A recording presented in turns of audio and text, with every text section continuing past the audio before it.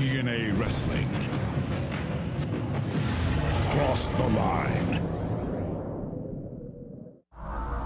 The world is a vampire. Set to drain. Secret destroyers hold you up to the flame. What do you get for your pain? Betrayed desires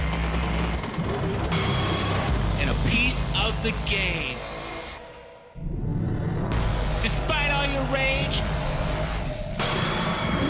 you're still just a rat in the six sides of steel cage. I don't ever recall saying that I'd had my last match here in TNA. Deep down in here, I am a wrestler. I stayed away from the ring for a long time, and it wasn't that hard because I wasn't so close to it. And I see matches day in and day out, and it reminds me of the man that I used to be. Mick, if you wanted back in the game, all you had to do was ask. Who the hell are you to tell me when I've had enough? You making all the decisions now? You the decider? Mick, your body is ravaged. I'll tell you when I've had enough, and it's not yet. I'm gonna be responsible for ending your career, Mick. What you call hell, I call home. I was looking for happiness, and by God, I found it. The Main Event Mafia has been dominating since October. Samoa Joe, the Main Event Mafia made a mistake last time. I hope to God you bring Jeff Jarrett. You want me? You got me. We're gonna end both of your careers. My only purpose for being here is to torture. And I guarantee you, we will not let you down, not this time. Main Event Mafia will never die! Have you lost your mind, Mick? I didn't care about human life. Have you lost your mind, Mick? Shut your mouth! Shut it! Shut your mouth! Shut it! Shut it! Shut it! Shut it! Shut it! Shut your mouth! We're not going to be reliving history. We will be making history. You lost your mind, Mick. It's showtime, Mick. Icon versus legend. I am the TNA World Heavyweight Champion. You and I in lockdown, and I will tear you apart. Have you lost your mind, Mick? This Jack! Shut your mouth! This Jack! It's showtime, Mick.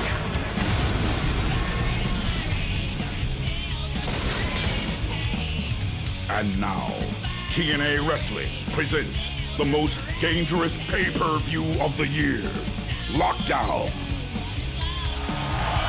We've managed to pass over AJ Styles' tremendous coat. It's just an oversized beige leather coat. Horrible stuff. What it says to me, what it reminded me of is that picture, the famous picture of the Man United squad from about 2006. Well, yeah, that one. Rio Ferdinand, Paul Scholes, and Rooney. The bootcut jeans, the shoes, the massive coats. Lovely stuff. Yeah, pretty much. So that is every group chat that I've got. If we're meeting up for a couple of drinks later, that picture inevitably gets posted in it. Us later on, lads.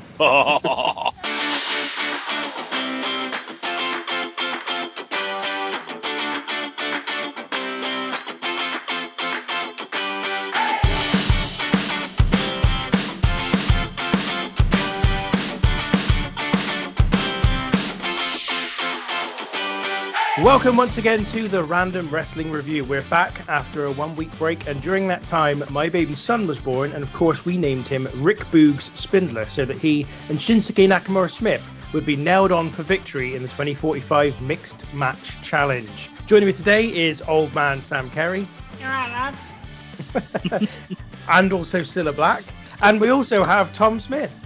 I'm trying to think of other like 80s and 90s game show hosts that I could quickly do an impression of. Good game. Yeah, I was thinking about big, what the fuck his name is, Bruce Forsyth. Horrifyingly, my first thought went to Jim Davidson. But I'm not going to do one of him because he's a cunt. So hello, lads, and I can't wait for you and me to be the Stu and Helen Hart sat ringside watching our kids.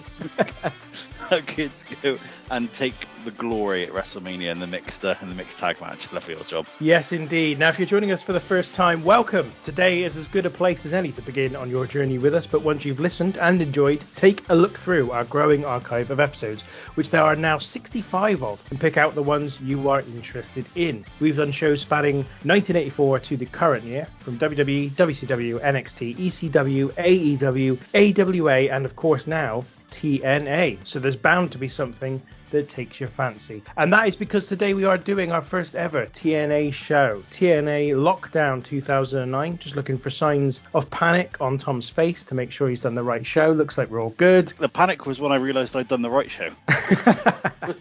Nice. So yeah, we're diving into new waters, new frontiers, I suppose, for this one. Before we go into everything we're going to be talking about today, just a little bit of a disclaimer. I am recovering from COVID today, so I'm not 100% there yet. I've still got a bit of a cough, still a bit blocked up. So you might hear me cough. You might hear me breathing heavily at times. I mean, you probably hear that anyway because I get exhausted as it is, especially trying to hold these two up most of the time. So, yeah, hopefully that doesn't come across too much. He's a cheeky little prick, isn't he?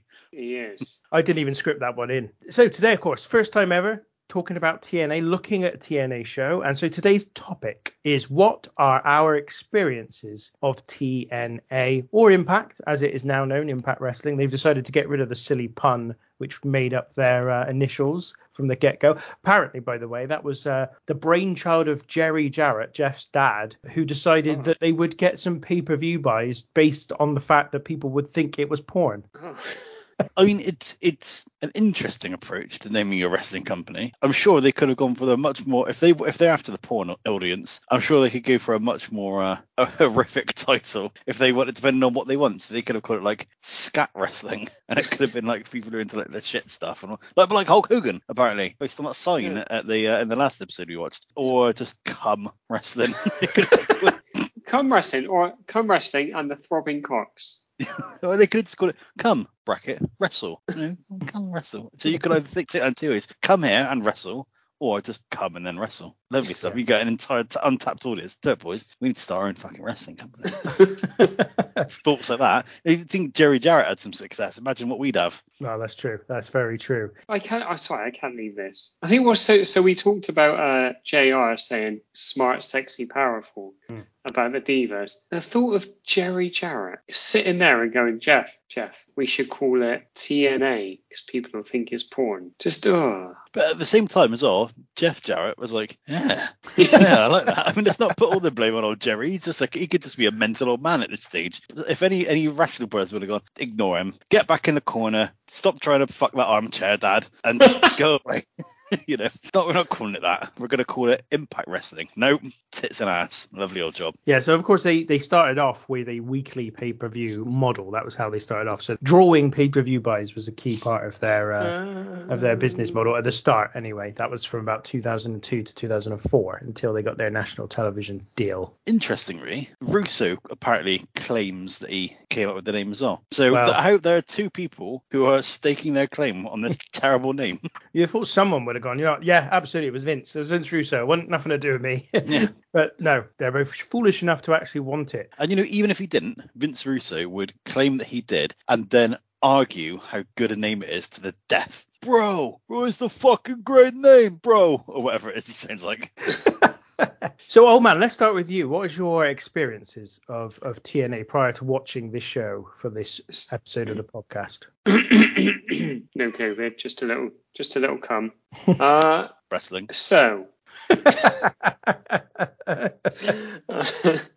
was trying to think about this when we were going to talk about our hopes and fears or our expectations. So I've watched a match between Kurt Angle and Abyss. It was great stuff, really good. And I've had dalliances, but nothing ever consistent. This is the first pay-per-view I've ever watched of TNA. Not a huge amount of experience with TNA then. No, I always found it quite interesting. And then, to be honest, the one time that I think us three might have been living together when Hogan and everyone went in there. Yeah. And I can remember watching the first episode and then maybe bits and pieces of the subsequent weeks, subsequent month or so. And it was fucking awful.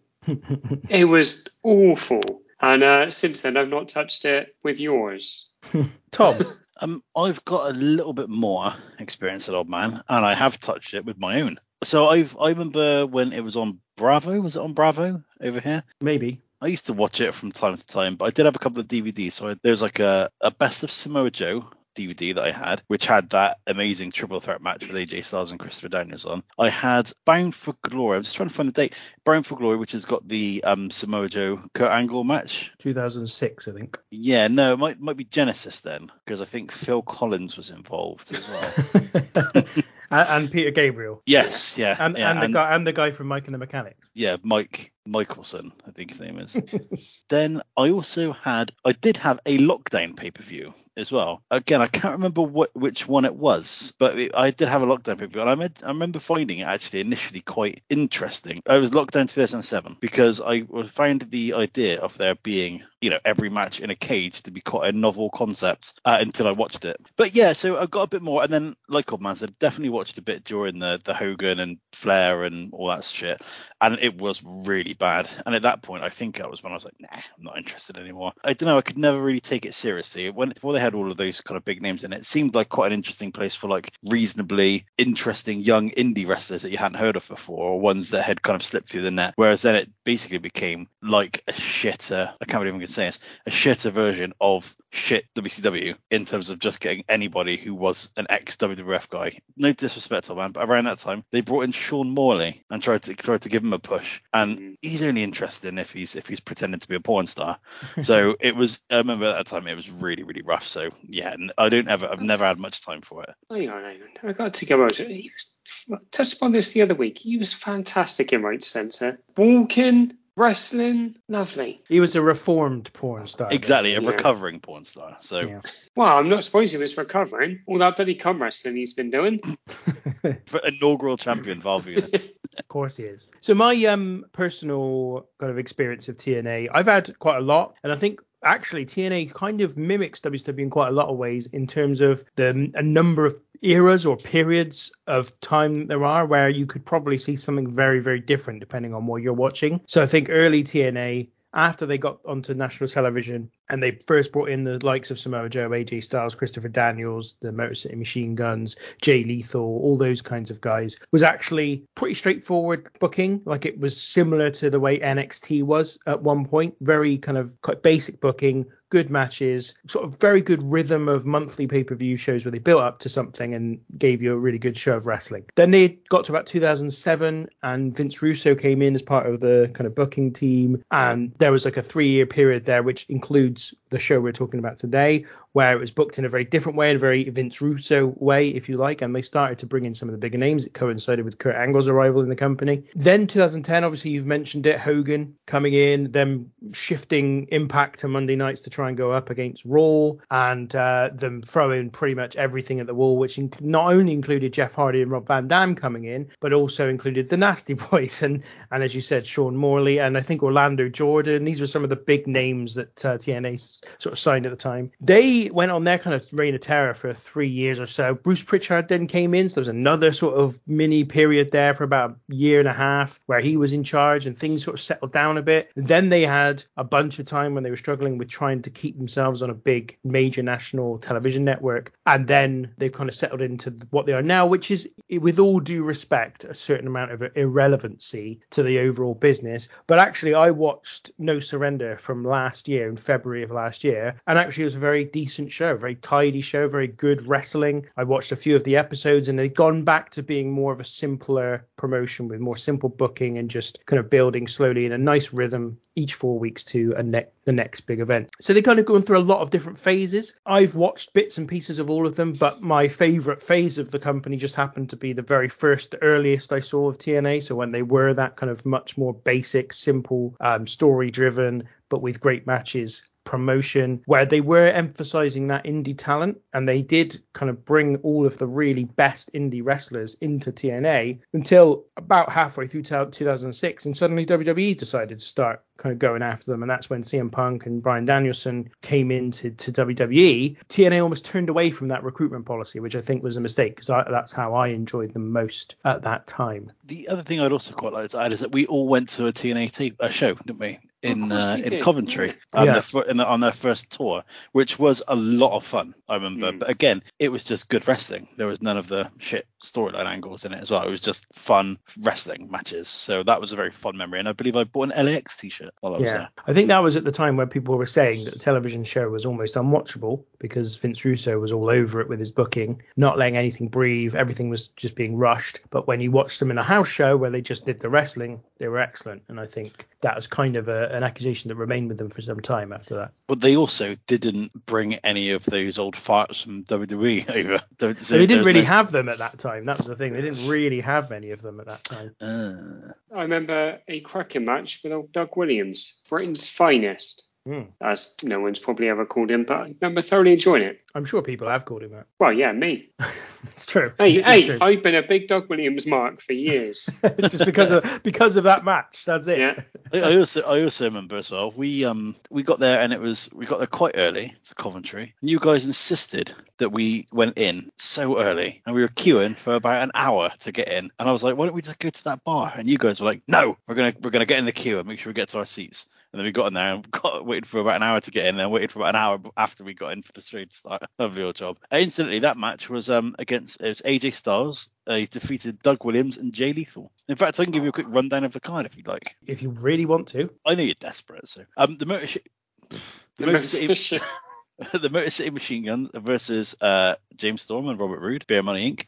Awesome Kong versus Gail Kim. Abyss versus Rhino, and I can remember Rhino getting a massive pop, and didn't we see him outside as well afterwards? I think AJ Styles versus Doug Williams and Jay Lethal. LAX versus P.T. Williams and Sanjay Dutt, and then Samoa Joe versus Booker T. So there you go. Looking back on it, that's a pretty banging card. I think they were capable of it. I think they were. And I also wanted to say that it's tempting now, because of where the company is now, and because of the fact that they made a number of very strange business decisions over the course of their history. It's very tempting now to see the company as an irrelevancy. But in truth, from about 2005 due to arguably 2012, this was the alternative in American professional wrestling. They had a monthly pay-per-view schedule. They had a nationally televised 2-hour wrestling show every single week that would regularly do about 1.5 million viewers at its peak. They were actually drawing more fans to their television show in the UK than WWE was for a number of years. And they did have the best years of Samoa Joe, of AJ Styles, of Kurt Angle's careers. Their peaks effectively were in TNA, and I think it is worth sort of reevaluating them in history. I think the other thing is with what's weird is that everyone tended to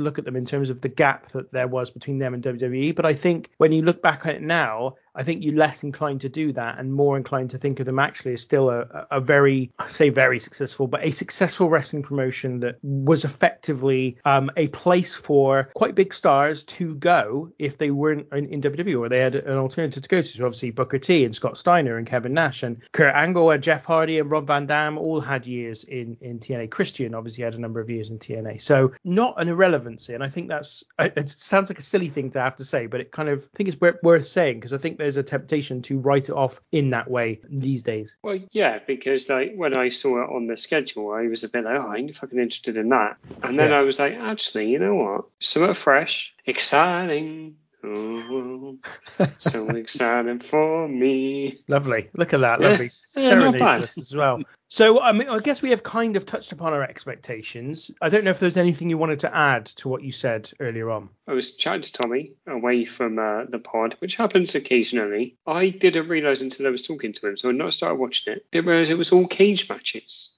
So when I heard that, I was, up to this point, I was like, you know what? Yeah, quite up for this. And after that, I was a bit like, a little bit nervous, but I was very intrigued by what I was going to see. So this was kind of like my infamous run of saying that I was going in to watch a WCW show with my eyes open and my legs open. And my legs were akimbo going into this show. Tom, did you have anything to add to what you said earlier on? Not massively, only the fact that I did have a quick look just to see what the main event was before I went into it. And I realised that this is Mick Foley versus Sting in 2009. And my asshole went like that. In fear, not in excitement and terror. So I didn't know what to expect from this. I knew it was sort of the Vince Russo period of TNA. I knew that it was prior to Hogan. So I thought, okay, there's likely to be some good stuff on this, but there's also likely to be some crap on it. And depending on which way that kind of balance came out would really affect how much I enjoyed the show. I was also aware, though, obviously, of the fact that it was all cage matches. And I'm sure we'll talk about that as we go through the show. So, talking points. And I'm going to yield the floor, as has been my recent pattern of doing so. Who wants to go first? Who wants to pick out something for us to talk about? I don't mind going. Go on then, lad.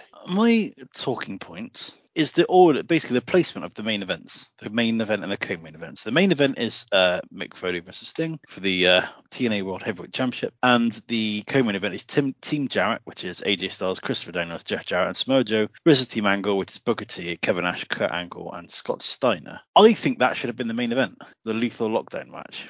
It's their biggest gimmick match, so it's kind of like a War Games match. So it starts off with one participant entering the cage, or two participants, as the fact is. They get into a bit of a scrap, then 5 minutes later, someone comes in, 5 minutes later, another person comes in, so on and so forth. And then when that happens, the roof of the cage drops down and there's loads of gimmicked weapons in there. They all have a bit of a scrap and then they win. And that is also the major talking point throughout the entire show. The entire show is basically built around the fact that Team Angle or the Main Event Mafia are all unified. They are one force. They all get on really well together. They're good mates. It's good mates. And then you've got Team Jarrett, and there's a bit of AJ Styles and Christopher Daniels are still good friends, but there's a little bit of friction between Jeff Jarrett and Samoa Joe. There's a little bit of friction between Jeff Jarrett and everyone, really. And it's constantly referred to. There are multiple interview segments with everyone. And the main event between Mick Foley and Sting is never mentioned at all during the entire show until the match actually happens. So my talking point is the fact that I felt that they should be the other way around. It didn't make any sense to me that the main event was a 15-minute match nearly 16-minute match between Mick Foley and Sting in 2009. I don't know why you would do that. Well, I guess the only reason will be is that it's for the World Heavyweight title. So Sting is the champion and he's defending against Mick Foley. I guess on paper as well, it's the biggest match. If you ignore what you've just said, in terms of name value, it's the biggest match. It's Sting, the icon, against the hardcore legend Mick Foley for the world title. Now, I get that there's Kurt Angle and other big names in the match before, but I'd argue that has got the two biggest names, or at least two of the 3 or 4 biggest names on the show in that one match for the title. But I agree. I think maybe the problem I've got is not necessarily the placement of the two matches in terms of which one's the main event, but more the presentation leading up to those two matches. The presentation makes you think that the most important match on the show is the Lethal Lockdown, not the main event, which doesn't make a lot of sense. So I agree with you, but perhaps we'd flip it on its head and say it's the presentation rather than the ordering that's the problem here. I guess you need to think is how's Jeff Jarrett going to make it all about himself, about a match that he's not in. Very true. Yeah, so to the detriment perhaps of the main event, because it got to the main event, and I'll be honest, I don't care about a lot of people on this card, even the people that I've historically liked, and they certainly didn't give me any reason to care about the main event either. Now, I will say, for a 60-minute match involving Sting and Mick Foley in 2009, it was better than I thought it would be. So it's, as you said, it's nearly 16 minutes in length. It's for the TNA World Heavyweight Championship. I was just about to say the WCW World Heavyweight title. Sting defending against Mick Foley. And the match ends when Foley drops first from the cage. So this is pin, submit, or escape the cage are the rules. And basically Foley climbs the cage, so does Sting. And then as they're both sort of at the top, Foley drops first and claims the world championship for himself. It is an insane bump from Mick Foley at that point. He just throws himself off the top of the cage not even onto a table or anything to break the fall, just straight onto the mat. It's pretty brutal. The beginning of the match is all just a bit mad. And Foley is bleeding before the match even starts. He's just punching himself in the head because I think at the time he's like, you know what, I need to get myself over and people interested in this, so I'm just going to make myself bleed. And I think he'd been doing it in promos as well, so I think that'd become a bit of a gimmick, and he's supposedly a bit more unhinged than he ever has been in the past. But the story, if there is one as such in the match, is about Mick Foley's leg. It gets caught up on the top turnbuckle, and then that kind of becomes the fact that Foley can't really climb up the cage anymore, but then he does at the end. and that he said that he wouldn't escape from the door, but then tries to escape from the door, which admittedly the commentary team do mention, but it still seems a bit weird. The bit where he does the drop kick on the cameraman, there's a bit, so basically the camera, he can't get at the door, so Mick Foley decides to, in Winnie the Pooh-esque shape, tries to jump through the little hole in the cage that the cameraman puts his head through, but he drop kicks the cameraman first, and it's magnificent, because I was almost a little bit disappointed that he tries to get out after that, because I just like the idea of him just doing something mad, like we discussed, Tinky, at the Rumble 2004, when for no undiscernible reason, Mick Foley just puts the mandible claw on Nunzio when he's just walking past him. So I was kind of hoping to be a bit like that. But yeah, it was okay. I mean, Mick Foley puts on a fucking awful sharpshooter on Sting at one point, which is absolutely disgusting. And I got a lot of time for Foley, you know, I always had time for him, but he hurt me with that. He didn't hurt Sting, don't worry. No, not at all. And to be fair, and to give Sting a bit of credit, he plays his part in the match too, but it's not great. And I think we'll touch on this throughout the majority of the pay-per-view, but there seems to be quite a lot, like, not really any rhyme nor reason for many of the things that happen in this match, but it was okay. Like I said, it surpassed my expectations, because I was expecting this to be absolute litter, and it wasn't. So well done to those guys. This is it's a funny one, this, because the first 5 minutes are truly dreadful. It's just Mick Foley climbing up things and they're getting thrown off them. I'm like, oh, what's going on here, lads? What's going on? And then, like you said, Tommy, gets his little leg out, his poor little left leg. That's his good leg. Punches with his right hand, kicks with his left. I realised in this match, never noticed it before. But he's selling the leg like an absolute champ, as you'd expect. He keeps kicking with it. Like, what's he doing that for? It's just really silly. But I mean, Tommy, to be honest, Tommy's covered the main points of the match quite beautifully as well. But Foley does get the old after he boots the cameraman, he gets the now sore cameraman to pass him a silver baseball bat covered in barbed wire. So there's a bit of barbed wire around it, so he gets that. And then they're doing their little things. They're hitting each other with it. Doesn't look like much fun, to be honest, but it looks all right. But then Foley positions Sting in the corner on the floor, as he would when he'd run in with his knee, and he does it with the baseball bat, with the barbed wire baseball bat, and it looks incredible, absolutely incredible. And I thought, you know what, they're winning me over here. And then the finish happened shortly after, because suddenly I don't know whether they're suddenly told, sorry guys, you need to get out because we're running out of time, because all of a sudden they're climbing the cage and then it's done. But overall, I quite enjoyed this, and I was expecting horrendous. We're not Sting guys. We've pointed out, especially Tinky, absolutely hates the guy. Absolutely hates him. And a 44-year-old Mick Foley, given the shape that he's in, and he's subsequently said how rough he felt as well, I thought this was all right. Now, that's very much relative, as Tommy said, to the expectation going in. But this is as good as we could get. And they get quite a lot out of this 16 minutes, I think. And I kind of got to respect that. Yeah, I agree. This was better than I thought it was going to be. I mean, don't get me wrong, I don't think it was particularly good, and I put this in a category of instantly forgettable, really. I thought it was, but it was tidy enough. It wasn't an absolute embarrassment, which is what I was worried it was going to be. And actually, I give the credit for that on Sting, actually, not Mick Foley. I think Sting has a way of handling himself, even now, even when he's wrestling in AEW these days, that still makes you think that he can go, or at least makes you think that what he's doing isn't entirely embarrassing, quite frankly, even though he's in his 60s now. Yeah, here it came across again. It just felt like he carried himself, whereas Mick Foley did look old and looked battered and didn't look like he belonged in a wrestling ring, quite frankly. You know, he just wasn't in the right shape. He wasn't in a good condition. And it's sad, actually, to see him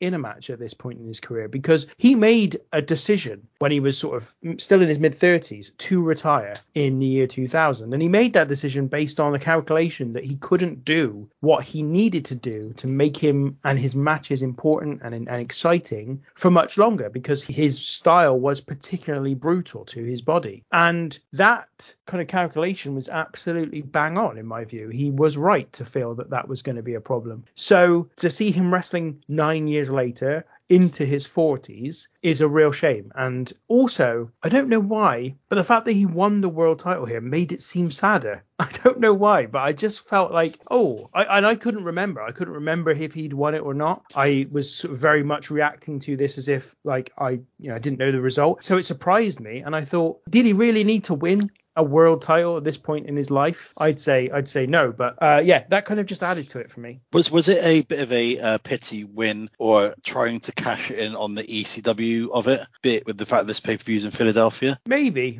I didn't think that, to be honest, if that was what it was, then I think they miscalculated the audience, because they didn't particularly feel to me like they were particularly behind Mick Foley.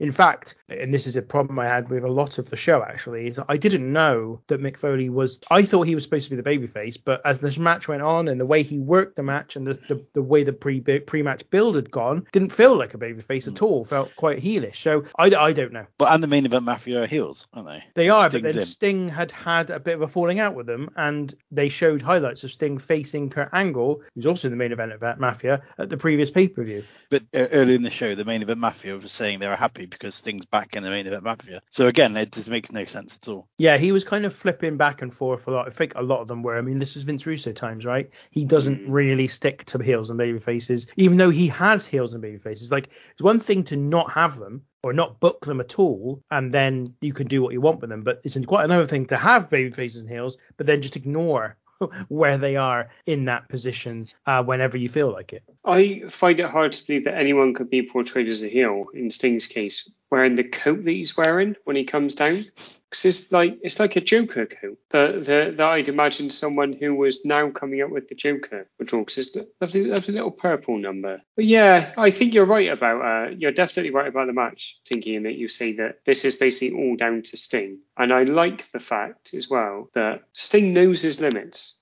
He is moving very relaxed around the ring. He's not rushing himself, and I think that is the only way that Foley gets through the match. Because in fairness to Foley, he's not in good shape, but he's not blowing out his ass come the end, which is admirable, because I fucking would be. But I might have to wash my mouth out in a sec. But well done, Sting. And that's not the bit that I'm appalled about. He's my MVP.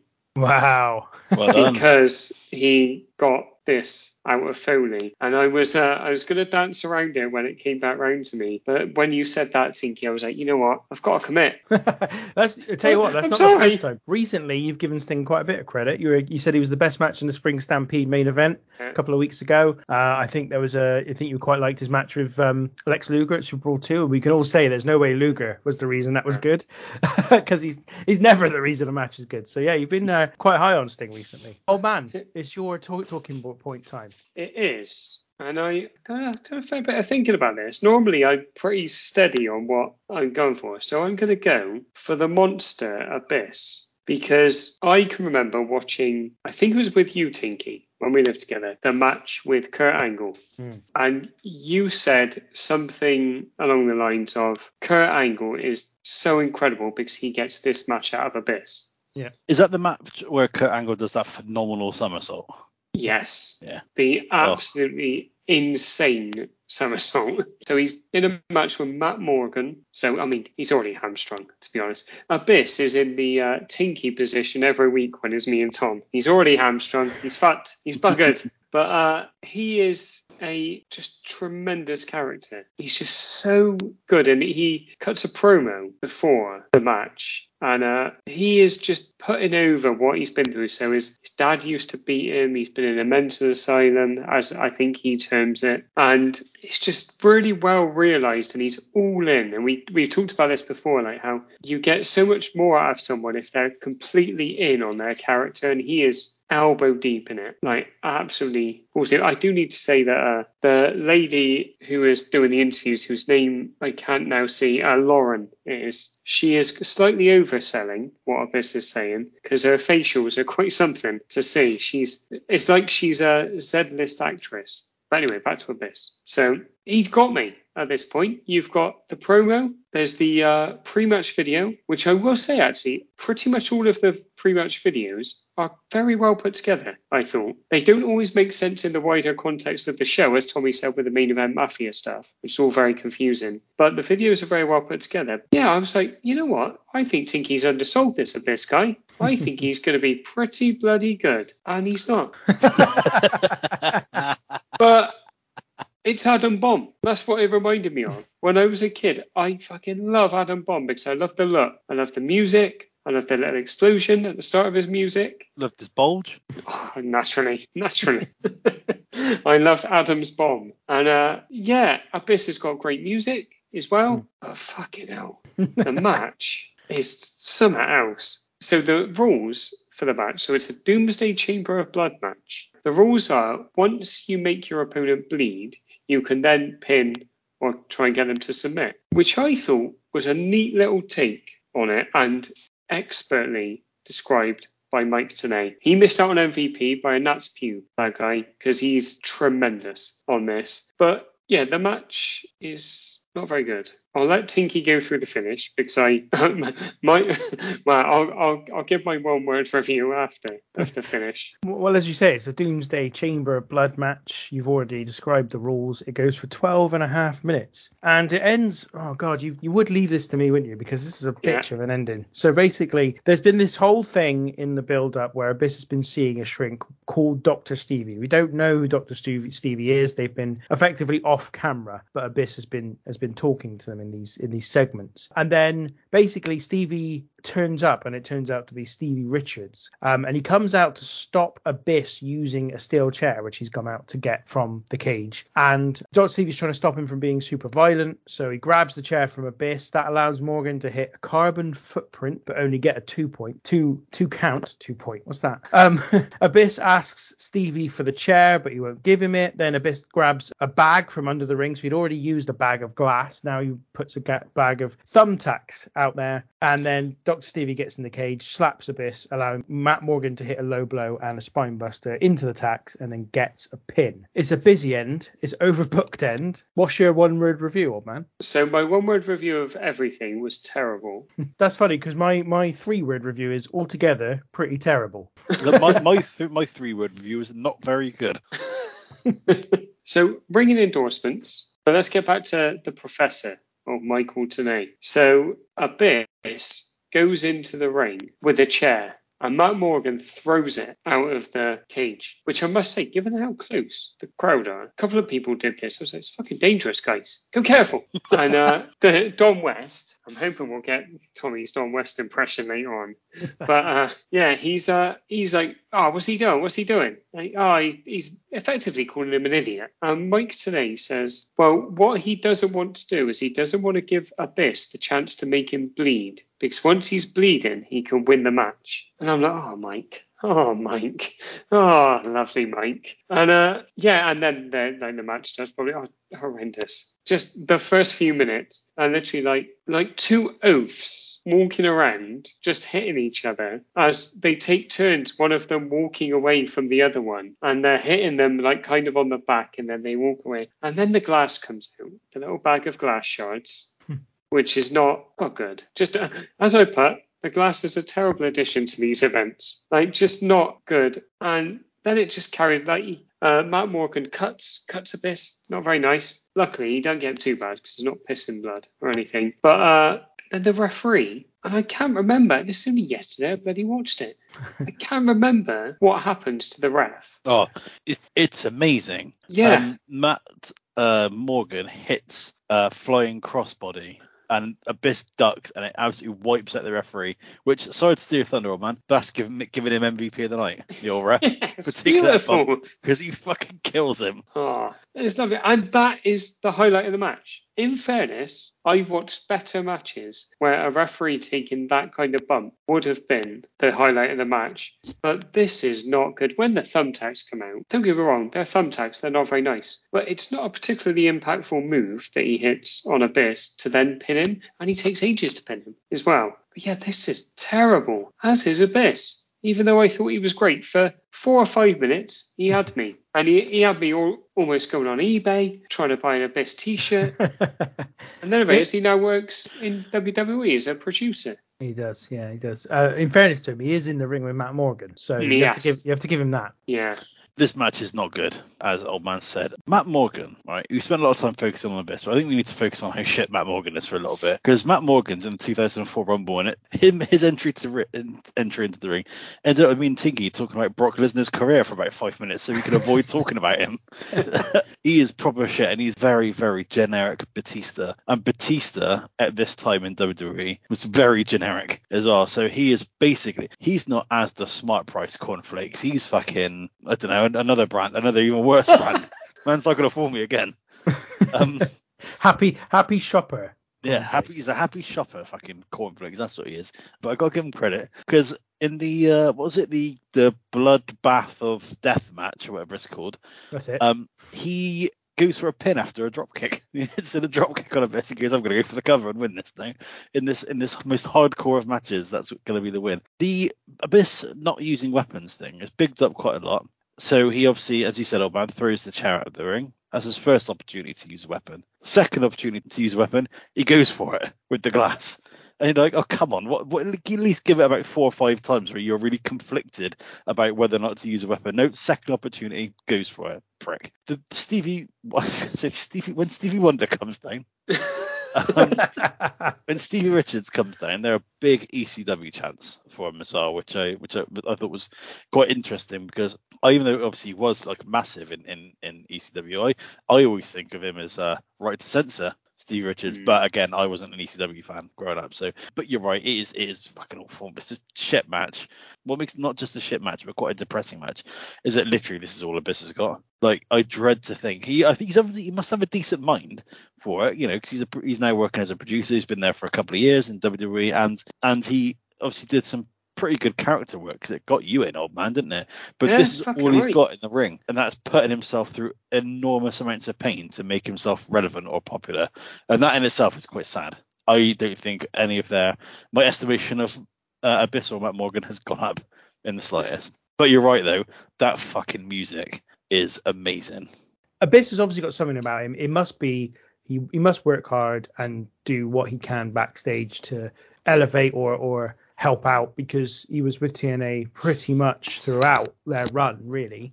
He only left sort of towards the end of, well, sort of 5-6 years ago, and as you say, is now part of WWE and their kind of group of agents and producers. But this is really bad, and it was always going to be Matt Morgan versus Abyss in a match was always going to be bad.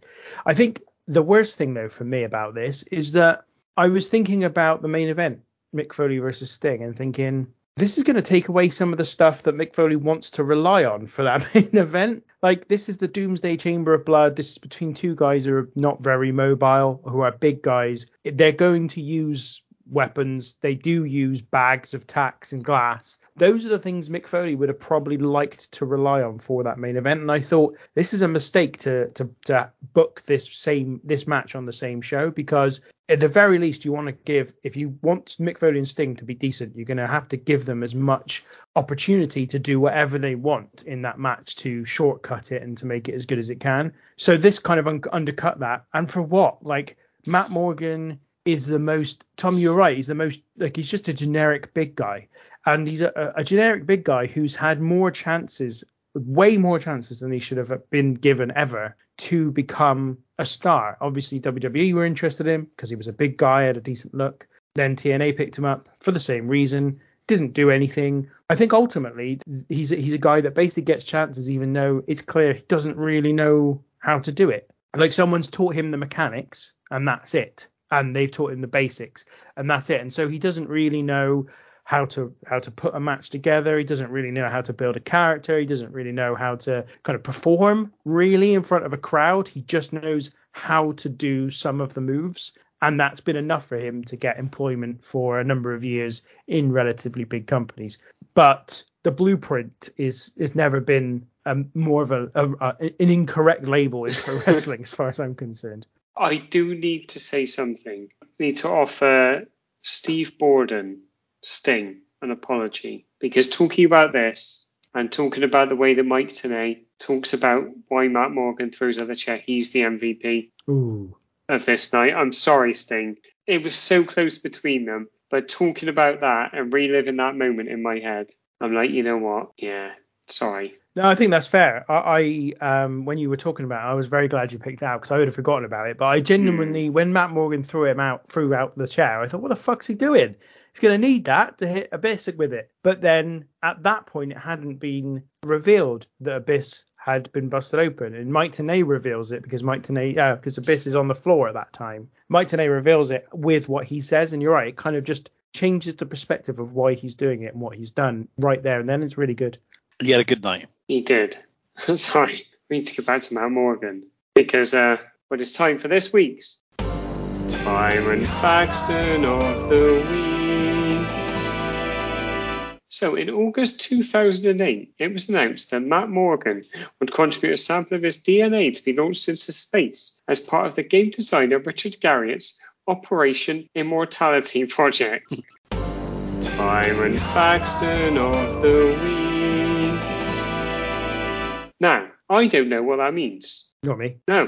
I reckon he just fucking jizzed on an astronaut. Yes. Well, perhaps he was applying for a job at Come Wrestling. Very possibly. Well, all the cool kids are, so it doesn't surprise me at all. So my talking point, I wanted to talk about generally the show, the cage, the fact that we've got cages in every match, but actually also another kind of aspect of that. So there's a lot of booking kind of thoughts I've got around this show. I'm going to talk about the Queen of the Cage match, though, as a way to get there. Okay, so the second match on the show is called the Queen of the Cage match, and I think the Queen of the Cage match is basically been put together to allow 4 women to get on the show separate to the women's title match, because I don't think anyone was keeping track of the Queen of the Cage as if it was something really prestigious. The competitors are ODB, Daphne, Madison Rayne, and Sojourner Bolt. They're given 6 minutes to play this one out, and it ends when ODB spits liquor into Bolt's face and then gets the pin. This isn't a very good match. It's a pretty poor match. It's not given very long, and the wrestlers involved aren't that great, to be honest. I think ODB was always more of a character wrestler than anything else. Daphne and Madison Rayne did quite well for a while. Sojourner Bolt, I don't really remember very much about, but ultimately it's okay, but it's really quite forgettable very quickly. But the reason I think that I wanted to pick this up is that it's just really strange that they decided to put this on the show, and it followed the match that it follows, which is the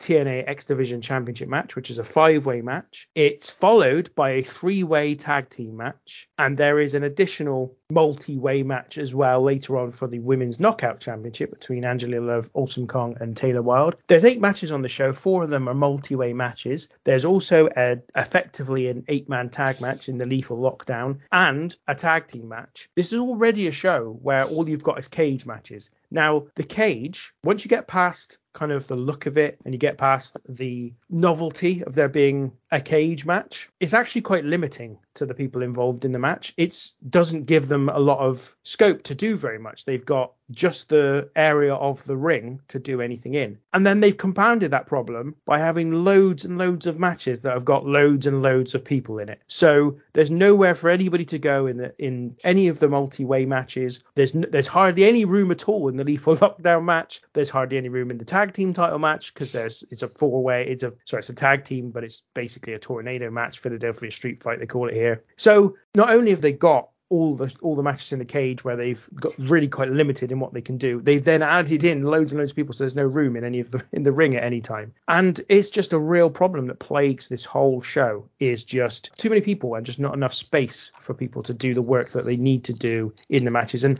this was just an example of that, this Queen of the Cage match. In terms of the overall card, I felt exactly the same way. It's only 2 singles matches. It's mental, absolutely mental. And the other thing I will say about this Queen of the Cage match, as you said, it's not very good. But they've given it 6 minutes, whereas that absolute shit show that we just talked about went on for twice as long, which is very poor. Yeah, I don't know why you'd have so many people in, because it just, as you said, makes everything convoluted and clunky. In terms of the actual match, got a YouTube advert for a hair loss treatment, which it wasn't relevant to me. But ODB's pretty over, I thought. Like out of all the women on there, she's pretty. Oh, there's also an advert for earwax, an earwax remover, which was very serious. I must admit, it was almost like a documentary about how this company, Tvidler, came up with their I actually watched the entire thing. It was 2.5 minutes long, the advert, and I watched that. And I tell you what, if Tvidler want to sponsor us, I'd be happy to take their money. I think they're a Swiss company. Anyway, well, hang on. They ain't paying us yet, so you can stop saying their fucking name for a start. Okay, the entire match, the commentary team were talking about the Main Event Mafia and the match, so they don't care about it. Therefore, it's not giving you any reason. The match is a bit sloppy. Daphne's screaming, God rest her soul, was quite irritating, as it was in that hardcore match that she was accompanying someone to, a WCW hardcore match. The guy who accompanies ODB looks very much like Joe Exotic, the Tiger King. But there is one bit that I thought was very good. It happens in women's matches, doesn't tend to happen in men's matches, where they both come off the rope and then they kind of like jump into each other horizontally and pull each other's hair and spin around and land on their faces. There's a bit where Madison, Rain and Daphne do that, and it looks fucking brutal. I was very surprised that they didn't come off the mat and have their noses completely just smashed into the mat. It looked so savage. But other than that, it was pretty anticlimactic. It wasn't a very good match, and that was kind of bullet pointed by the fact that ODB wins a match with a power slam. That finish in a match is 1986 NWA Jim Crockett territory-esque in terms of an underwhelming finish. This is just a way to get ODB on the card, isn't it? That's what I got the impression. It's not very good. I don't know whether this is like a little bit of bias because she sadly passed away late in 2021. But I thought Daphne was really fucking good in this. And I was like, no, I can see what people saw in her, but this isn't very good. Tommy's stolen me a little point about the commentary as well. They're not interested. But you've also stolen what was going to be my point, Tinky, which is the multi-person matches in this. Because we'll cover the opener. I didn't have a fucking clue what was going on in the opener. I was all over the shop. My notes were horrendous. I was like, I don't know what to watch. I don't know how to watch it. It's too small. They're all over each other. Why are they naked? Then I realized I was dreaming, so falling asleep. And then, yeah, really, for me, it gets better because I think the matches are laid out better as well as the card goes on. But yeah, this is, there's a lot of people very close together rolling around. I meant to talk about this during a previous show, and I can't remember what show it was now. It might have been the Spring Stampede show. It was because I thought about the main event as well. But it's multi-way matches as well. Massively are overused in pro wrestling and have been now for about 25 years. Since they started happening regularly, which was about 97, I think, probably. They've been massively overused, and for some reason, wrestling fans seem to accept it. That's why I think it's notable. There are things that wrestling fans call out all the time, like, cheap finishes, they'll call out bad babyface or heel turns, they'll call out bad psychology, whatever. Not many people call out the fact that wrestling bookers use multi-way matches as a huge crutch in modern wrestling promoting. It's actually one of the reasons I quite like some of the booking from Tony Khan, because AEW don't do multi-man matches. They have battle royals, but they don't have a lot of 3-ways and 4-ways and goodness knows what else. And the reason that it's not good to have those things, or at least it shouldn't, or at least fans shouldn't want it, is because it is basically a way of just refreshing something that you've done before, but you now can't do again because you've already used the singles match, or you haven't got an adequate singles match to put into a show. For example, we saw John Cena and CM Punk when they were in their feud. They just added Alberto Del Rio to it to make it fresh again because they couldn't promote it a 5th and 6th and 7th time as a singles match. And I think it's not a good thing. I'd always much rather a singles match or a 2-on-2 tag team match than multi-person tag matches or multi-person singles matches. And there's 4 of them on this show. And I think TNA in particular took it to its zenith at times, where they were just like, oh, what we're going to do today? We'll just have another 4-way match, or we'll have a 5-way match, or we'll have a 6-way match. Nearly every pay-per-view from this period begins with a multi-way X Division match, and they even later on made the X Division title a title that could only be contested in 3-way matches. It was an interesting way of trying to refresh what the X Division was, and I give them some credit for trying something different, but it almost was like a parody of itself because they've done that so much in the past. So yeah, I just think they already were doing too many multi-way matches, but in this show it's especially a problem because of the lack of space they've got because of the cage. And the cage itself, we haven't really touched on it in great detail, but the cage itself for every match is just it becomes a real anchor on the show ultimately overall. It's a novelty for the first match, and then after that you're like, well, okay, I've done with this now. And because you realize that it's limiting because of the space, you actually now know that each match is going to be worse than it probably could be if they didn't have it in a cage. The ring itself as well is smaller, isn't it? Because rather than keep the dimensions of the kind of 4-sided ring and add the other bits on like the edge, they've just cut the corners off, haven't they? I'm sure I've read somewhere once that WWE have got a larger ring than most other wrestling companies use by a couple of feet. So by that standard, that makes this, even though if they were using a 4-cornered ring in TNA, it would be smaller. It looks even smaller because it's the 6 sides as well. And there's a couple of bits in it where I know a lot of these wrestlers have been in TNA for a while, but I think it might be in the first match, it looks like one person doesn't know where to throw another person because there's so much going on and doesn't have a clear place to aim them for. But like you go diagonally across the ring when you're in one corner, whereas this, he's like looking around to make sure no one's mucking around in the other corners. Also, the first match, and this is incredibly apparent in that match, the referee doesn't know where to go. I don't even know why the referee's fucking in there. Given the rules, I mean, we'll get into that after the break. But yeah, it's just like, why add a ref in there, poor little bugger, unless he's going to take a massive splash. Yeah, I'm all in. Well, speaking of referees, one last note on this 4-way match for the Queen of the Cage title, I guess you could call it. Earl Hebner is the referee for this 4-way match, and he looks completely lost. He looks completely lost in there. Don't know what he's doing. I must admit, though, Earl Hebner, the great man, he is second down the pecking order towards Slick Johnson, the other referee, the bold referee. What a guy. I don't know if it was Slick Johnson that takes the bump. I don't think it is him. No, I think it's not. Another ref. But yeah, big Slick Johnson. Okay, well, let's take a little break. We'll come back after the break and run down the rest of the show. And when I say run down, I don't mean criticize. I just mean go through it all. Oh, lovely.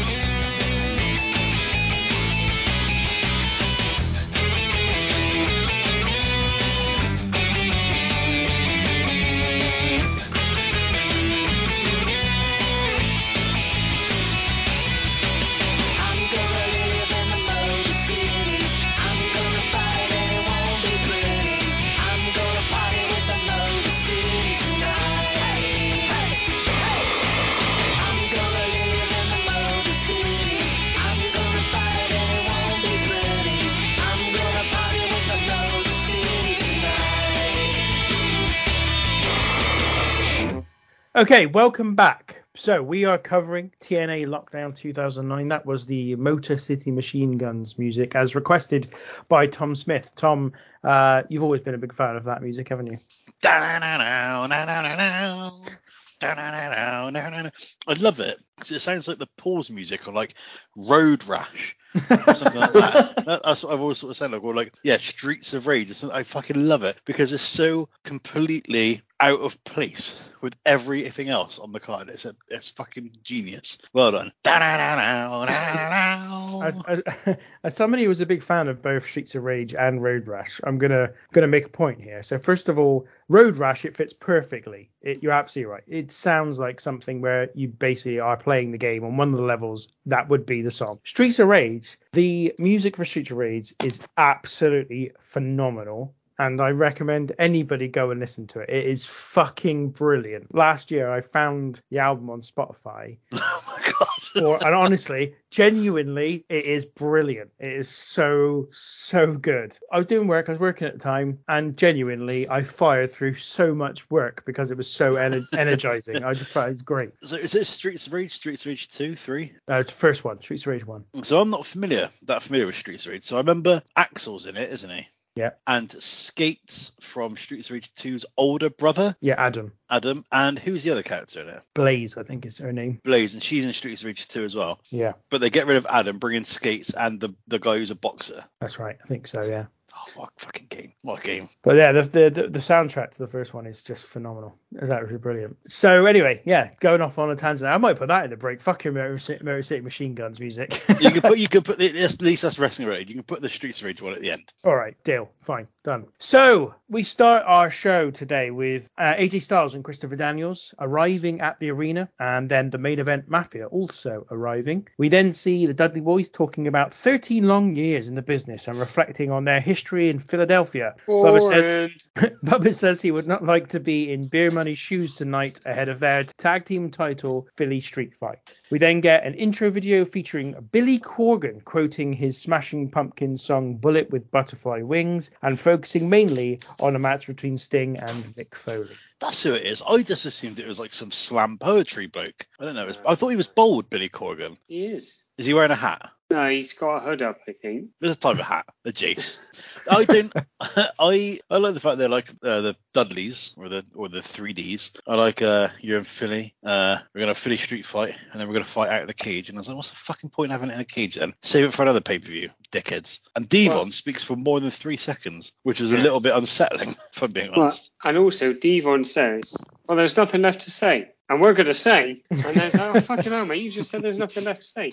I got to say, this stuff with Corgan, I really enjoyed. I thought this was a nice little twist on a normal entrance video to a pay-per-view. I thought this was pretty good. And it's nice to see Corgan as well, because I haven't seen him since he was in the Oddities. So That's excellent. That's very good. So we get straight into the action because we have our first match. It's for the X Division title. We also don't have an introduction to the commentary team, so we don't know who's talking. No, I know. That's why I said we go straight into the action, Tom. Okay. For the X Division title, Suicide is defending against Consequences Creed, Kiyoshi, Sheik Abdul Bashir, and Jay Lethal in a 5-way match that lasts 11.5 minutes. Ends when Suicide dives onto Kiyoshi and a bunch of security guys to win the match. I guess the aim was to escape. Yes, it was the aim was to escape the cage. Sorry, I watched this only 2 days ago, and I also have forgotten a large amount of what happened in this show. Tom, let's start with your thoughts on this one. First of all, get a YouTube advert before it even starts, which was lovely. And I didn't have anywhere near the problem you had with YouTube adverts. I had fucking loads, but I gave in at one point and signed up to premium for a 3 month, so it wasn't that bad. Old Jay Lethal's doing his Black Machismo gimmick at the time, which I've got mixed feelings about because I love Macho Man, but there's no denying Jay Lethal is phenomenal at it. His inflection, the way he moves about the ring is like him. He even walks around on his tiptoes. Lovely old job. Kiyoshi, don't do that. It's Consequences Creed. Who the fuck's that? Xavier Woods. Yep. There he is. A young Xavier Woods. Then who's next? Davari. Lovely old job. Lovely stuff. And then, Suicide comes out. I like the fact that Suicide just appears in the ring. He doesn't have an entrance. He's just there all of a sudden, which I quite liked. Also, I've got to give a shout out to Suicide for this. First 20 seconds of the match, he's still wearing his belt, his X Division belt. Don't take it off. Straight into business. All business. What a guy. The crowd, though, were very quiet at the beginning of this. And then I got another YouTube advert for hair replacement treatment at this point. There are some lovely double team moves from old Lethal Consequences, because Jay Lethal and Consequence Creed are a tag team at this point, and they do some very, very nice double team moves. But what I quite liked is that obviously Jay Lethal and Consequence Creed eliminate Kiyoshi after a lethal elbow drop, which is a combination move that ends in Jay Lethal hitting a lovely elbow drop. But then shortly after, because it's only a short match as well, I think how long is it? About 11 minutes for 4 eliminations of 4 pinfalls or whatever. The next elimination is Consequence Creed gets eliminated by Daivari, who hits the rather tastefully named WMDDT. The Weapons of Mass Destruction DDT. And I was like, oof, I don't know about that. I think that's a pretty important. It's a great pun. But I don't think it's necessarily appropriate looking at it back in a 2022 lens when you think about how, there weren't any, apparently. So, it's a bit rich. No, that's not true. There was one in the Impact ring. Oh, of course there was. They should have just invaded that then. That would have been much easier. It was it. Daivari, to get him. Then I got another advert about debt, which wasn't relevant to me. But then that was when I realised after Jay Lethal was there before eliminated by Daivari, it ends up just being Suicide and Daivari. Then when it gets to the last two participants, that's when you can escape the cage. So when the first three people are eliminated, it has to be put by pinfall submission. Then there's an escape. And I quite liked it because Kiyoshi tries to get into a scrap with some security, and Suicide just goes, do you know what? I can get off the top of the cage much quicker than anyone else. So he just chucks himself off the cage onto all these blokes. Quite an entertaining way to end the match, but the match in itself is a fucking mess. And especially at the beginning, there's too many people in the ring. No one knows what they're doing. And until the kind of set pieces of the double team moves come in, where you've actually got three people in the middle of the action and two people just mucking around in the corner, that's the only time there's any clarity in the match whatsoever. And I'm not off to a great start. Oh, man. So Tommy mentioned about Suicide wearing his belt. I like the fact that the referee then picks it up and he doesn't know what to do with it. So it's probably only about 6 or 7 seconds where he's holding the belt and he's like, I don't know what to do with it. I don't know what's that. And then he realizes that there's holes in the cage where the cameramen can put their little cameras through. So there's not constant grid lines, rail lines, whatever they're called, on the yeah, bloody train tracks they are, mate. And and then you've got like part of the Berlin Wall in front of the cameras. But I quite enjoyed the fact that they put some holes in there because I was like, quite aesthetically pleasing for the viewer at home. I got to be honest, I kind of touched on this before the break. I don't have a fucking clue what was going on. Did not have a clue. Didn't know who two of the people were. Suicide and Kiyoshi. Didn't know who they were. Knew of Consequences, Creed, Jay Lethal, and Daivari, Sheikh Abdul Bashir, as he's known here. Didn't know what was going on. Too much going on. Jay Lethal sells a clothesline magnificently at one point where he gets turned inside out, as the commentators say, and then sells on the floor lovely. So much so that the referee checks on him 3 times. And I'm like, bloody hell, he has sold quite well there. Realised the cage is high and that Suicide's dive is absolutely stupid. I liked the finish and enjoyed probably the last few minutes of the match, but I didn't really know what was going on. Basically most of my life.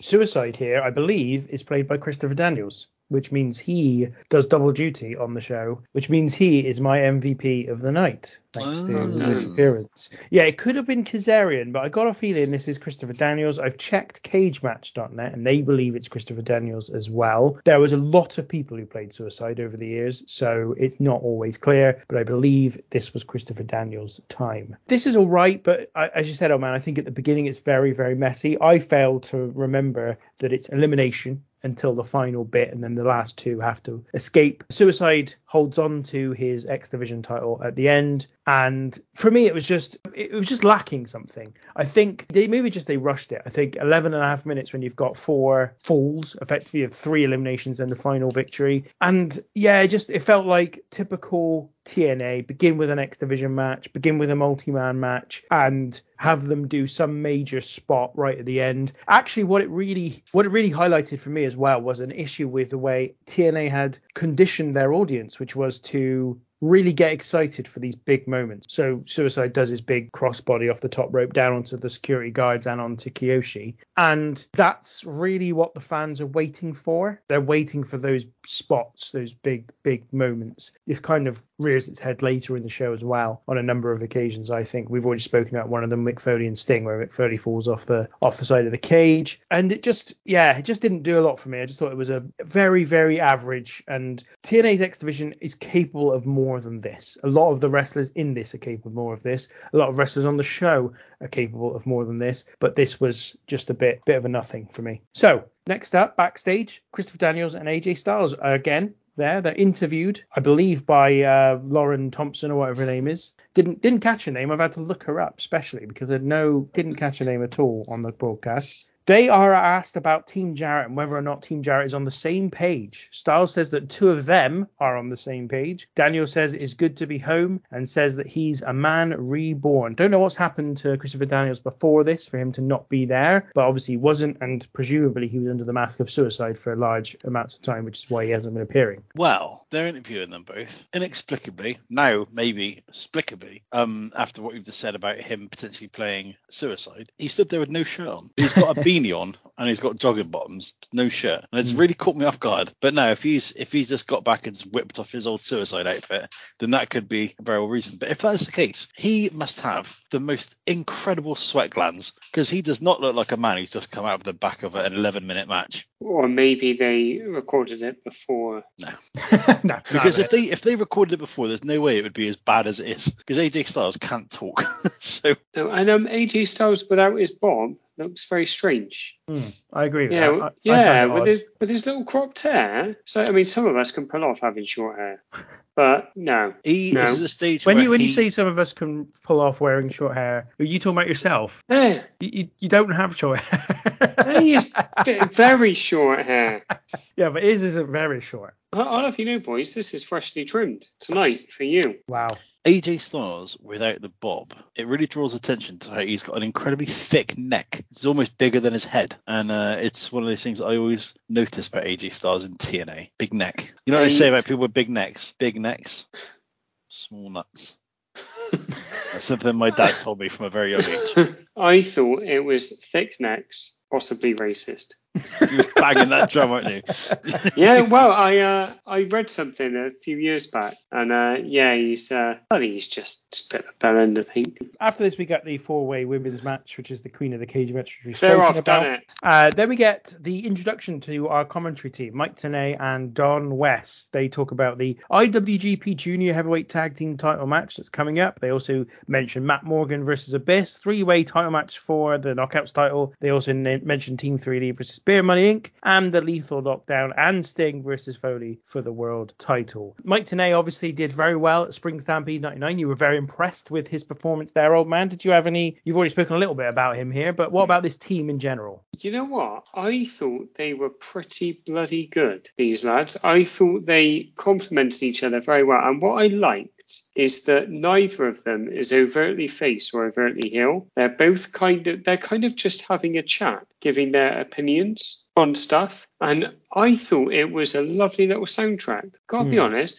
I was really surprised because my memories of Don West are Tom's impression of him and what I've heard of him, which is that he just doesn't shut up. But I thought they were excellent. Well, it's interesting what you said early on about them not being overtly heel or babyface, because thankfully this is Don West after he's turned heel. So they were both basically just baby faces for the majority of their time together. But this was after he turned heel. And that was merciful because he was actually quite a good heel commentator. But beforehand, he just got super excited for literally everything that ever happened. And he and Mike Tenay just ended up shouting at all the action whilst they called it for the majority of the time together. But at this point, they'd actually found a rhythm that was quite good. There's a bit in the Kurt Angle Samoa Joe match when Kurt Angle's got Samoa Joe in an ankle lock and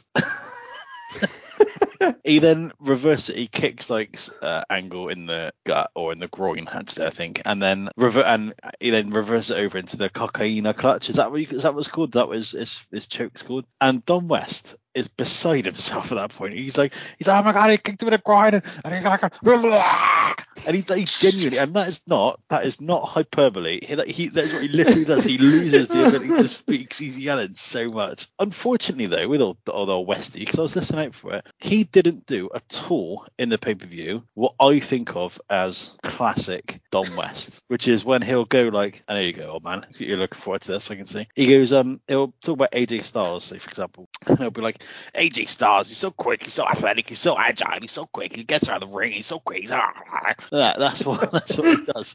And he didn't really do that at all in the show. Very disappointing. No, as I say, this is his he sort of found a rhythm now, which is more bearable because he's not constantly on the edge of exploding. It actually worked quite well.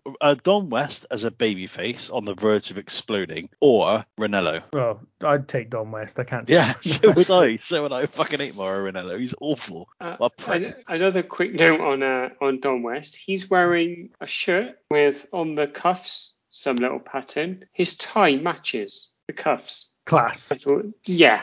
That's what I thought. I thought you look a bit like a cock, but we'll let you off. He's got like a filthy goatee as well, hasn't he? Yeah. It's like proper like Tom Jones style, like horrible goatee.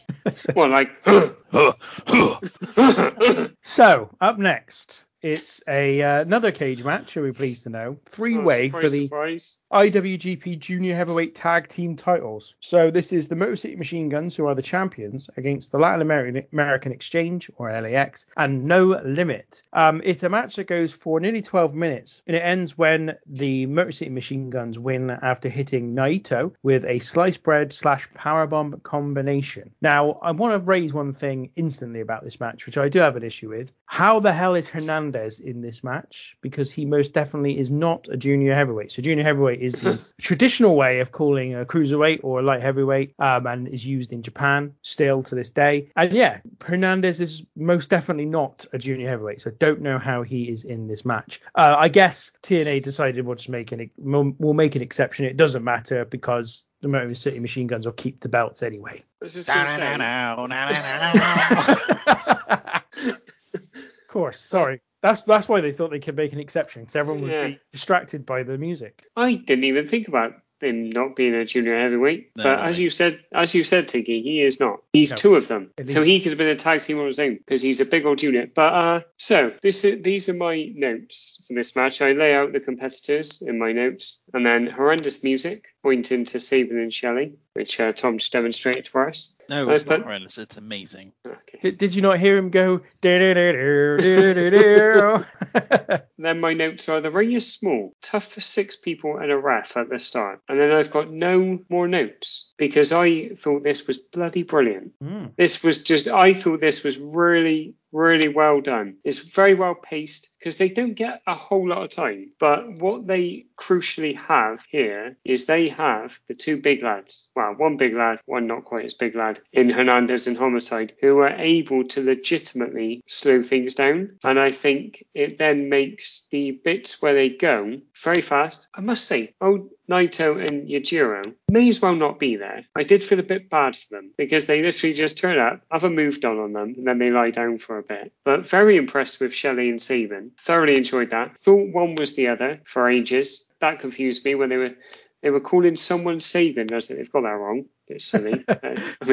So confident in his ignorance. Yeah, I was like, please, Don, please.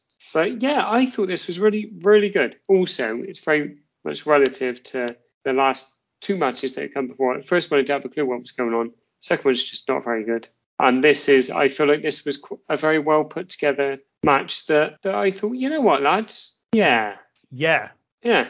Much like the philosopher Usher, you've deemed this. Yeah. Tom. Yeah.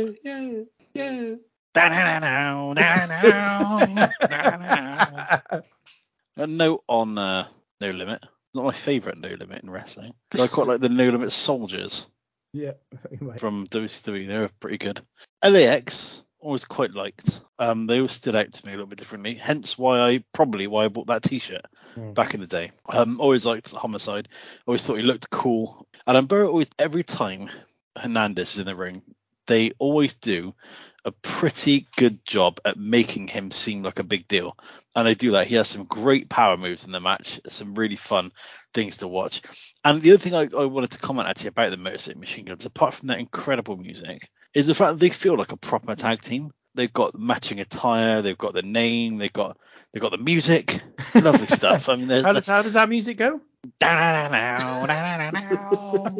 But yeah, it was really good. There's one kind of series of moves. So one of the old ring posts get an absolute bashing because he keep on running into the same ring post, and it's a lovely little spot. And Naito I've actually seen before at like a couple of Wrestle Kingdom stuff, and he's the guy who does the big eye, isn't it? He is, yes. He's like a member of like a stable with a Spanish name. Los Ingobernables de Japón, I think they're called. So I recognised him and I was like, bloody hell, fair play to him. He's been around for a while then. And he does some really cool moves. And he does a lovely slam at one point. Yeah, I'm with Old Man. I thought it was fun. I thought this match was good. And it's probably my match of the night as well. Because up to this point, it's probably the most action with the most interesting spots. There's no particular story in it, but you're not going to have a story in this match, are you? And yeah, overall, I quite enjoyed it. And also, it meant I got to hear the Motor City Machine Guns music twice. And many more since, given how many times you've sung it. No, you've got to hear it. I've got to perform it. That's true. Yeah, I thought this was a good match. I mean, obviously, this, in terms of what you said about Naito there, Tom, obviously this is where he's doing his excursion. It's quite a common thing that these young lion wrestlers do in Japan, is they go out to other promotions across the world and spend a couple of years just, getting some experience, getting some varied experience. Hang on, he's a lion wrestler. Yes. He wrestles lions. That's right. Yeah, that's right. Fucking hell. Yeah. So this was early in his career, and he's just learning his trade, and this is one of the ways in which they do it, is they send them out.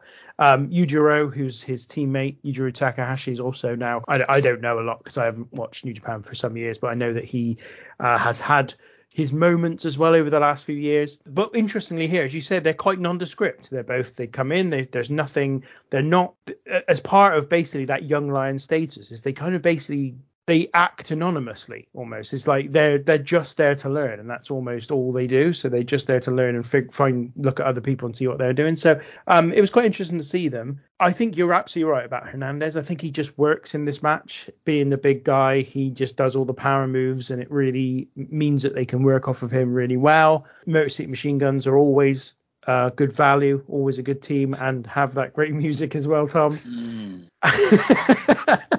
Just thinking about it now. I tell you what, I'm a little bit torn because that's the biggest loving I've given to any theme song, any entrance music on this show. But I'm trying to think if I prefer it to "You're Not Enough for Me." I don't know which pips it. They're both incredible. We'll have to put it out to the Twitter fans, and we'll put a poll up and see what our listeners' favourite is, and then that will crown the champion. Yeah, I like that. I found this to be strange because, and I felt the same way when I watched WrestleMania this year. So I haven't actually watched all of WrestleMania still. I just haven't managed to do it. I watched all of night one, watched the first couple of matches of night two, and then just didn't get around to watching the rest. And by that point, all the results. Everybody's kind of moved on, so you're kind of less and less kind of likely to watch the rest of it. And I really enjoyed the Becky Lynch Bianca Belair match, but not as much as I think I should have done, because I didn't pay it my full attention. So I could have had it going on and it was good. I could tell it was really good, but I didn't know exactly how good. After this match, I kind of felt the same way about this. Not that it was as good as Bianca Belair versus Becky Lynch, but I thought this was good, but I feel like I've missed something, or I've not fully had my attention on it, even though I've been watching it and I'm watching it, in front of me. It feels like I haven't given it all of my focus. And so I feel like it's good, but I don't know exactly how good, because I just got that feeling like I hadn't fully stayed focused during the whole match. It was a good match. I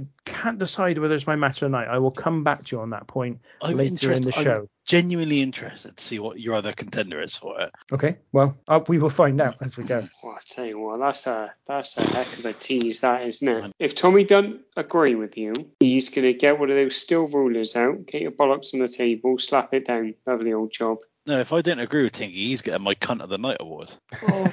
So then we get all the build up to Abyss versus Matt Morgan and that match. So we'll move quickly onwards to a backstage interview by Jeremy Borash with Jeff Jarrett. Jarrett asks where Styles and Daniels were the last 6 months when he needed them. He says he's going to look out for himself. Then Samoa Joe walks in and tells Jarrett, no tricks. Jeff Jarrett, well, let's talk about his hair for a second.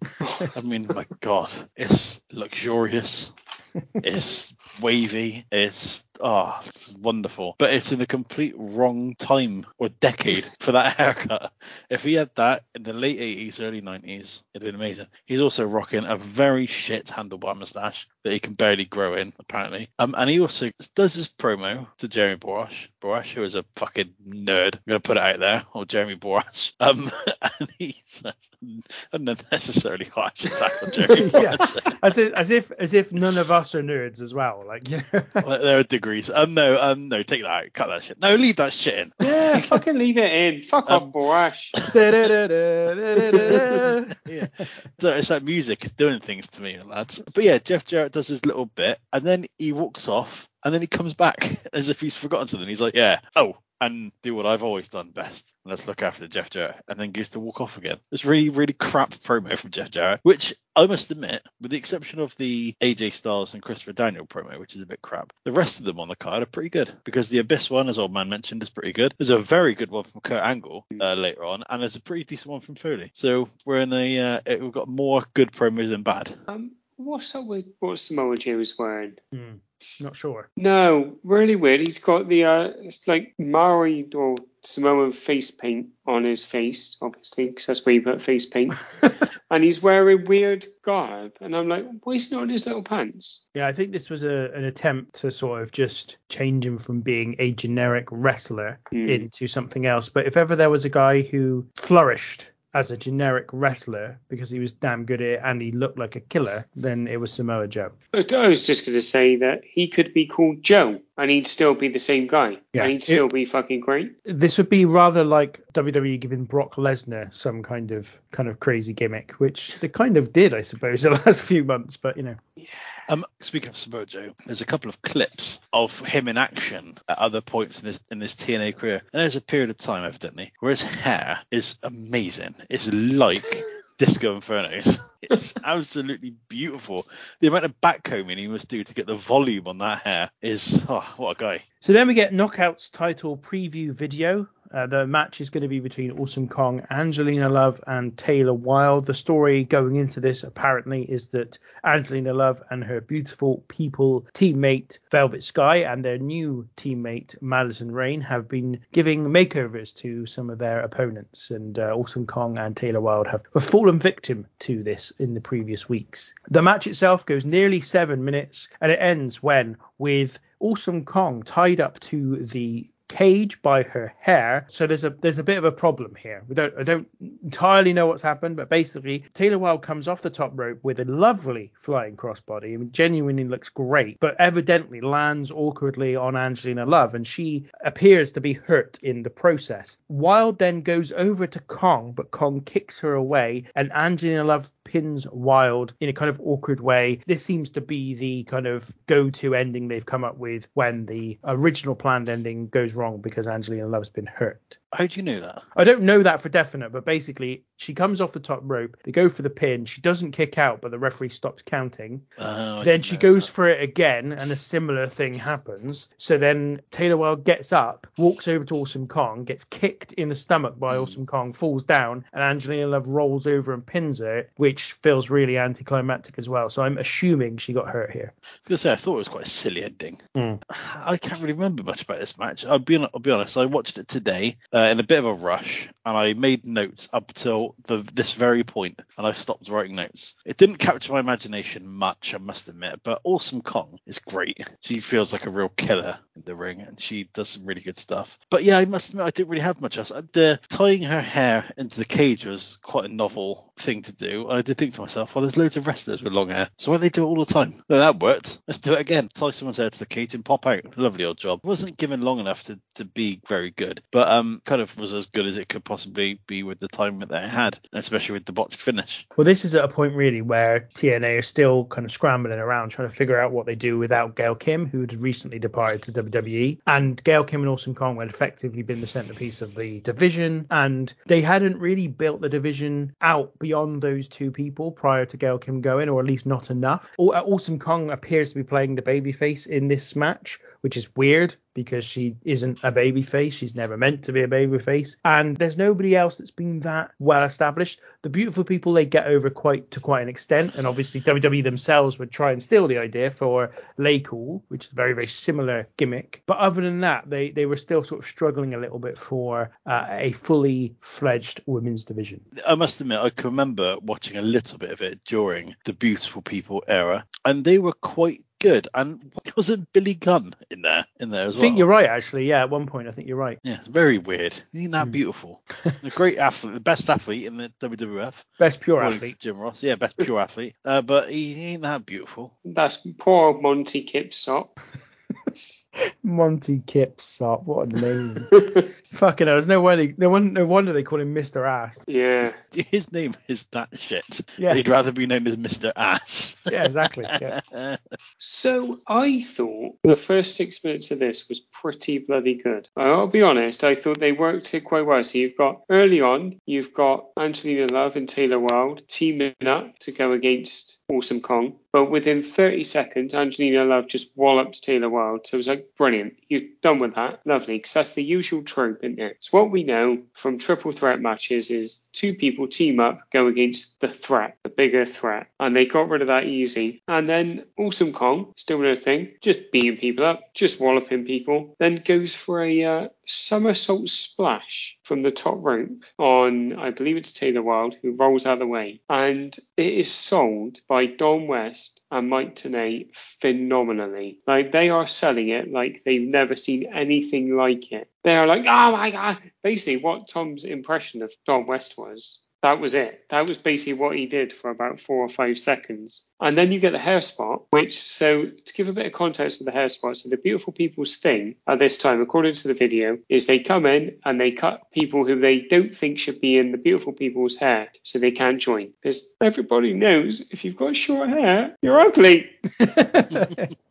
Damn it. No, short hair is fine. Short hair is fine. It's no hair that's the problem. Oh. Oh, in that case, I'm all right then. Rockstar, save me. You'll always have one admirer, won't you, old man, at the very least. In fairness, Rockstar's only seen you with a vague suggestion of hair. Oh, yeah. I'll tell you what, sorry, while we're talking about the great man, that fucking Mount Rushmore he posted on Instagram today is absolutely first class. You haven't seen it, have you, old man? Of course I haven't. It's on Instagram. It's on the internet. No, not on Instagram, sorry. It's on Twitter. I apologize. Yeah, well done. That is our first. Well, I'm contemplating getting it tattooed across my shoulders. But anyway, back to the important matters at hand with this match. So, sorry, Rockstar. Get to the curb, son, to be fair. So, for the benefit of the listener, Tom has just shown me it, and it's fucking phenomenal. Oh, Rockstar. But yeah, anyway, shut up, Rockstar.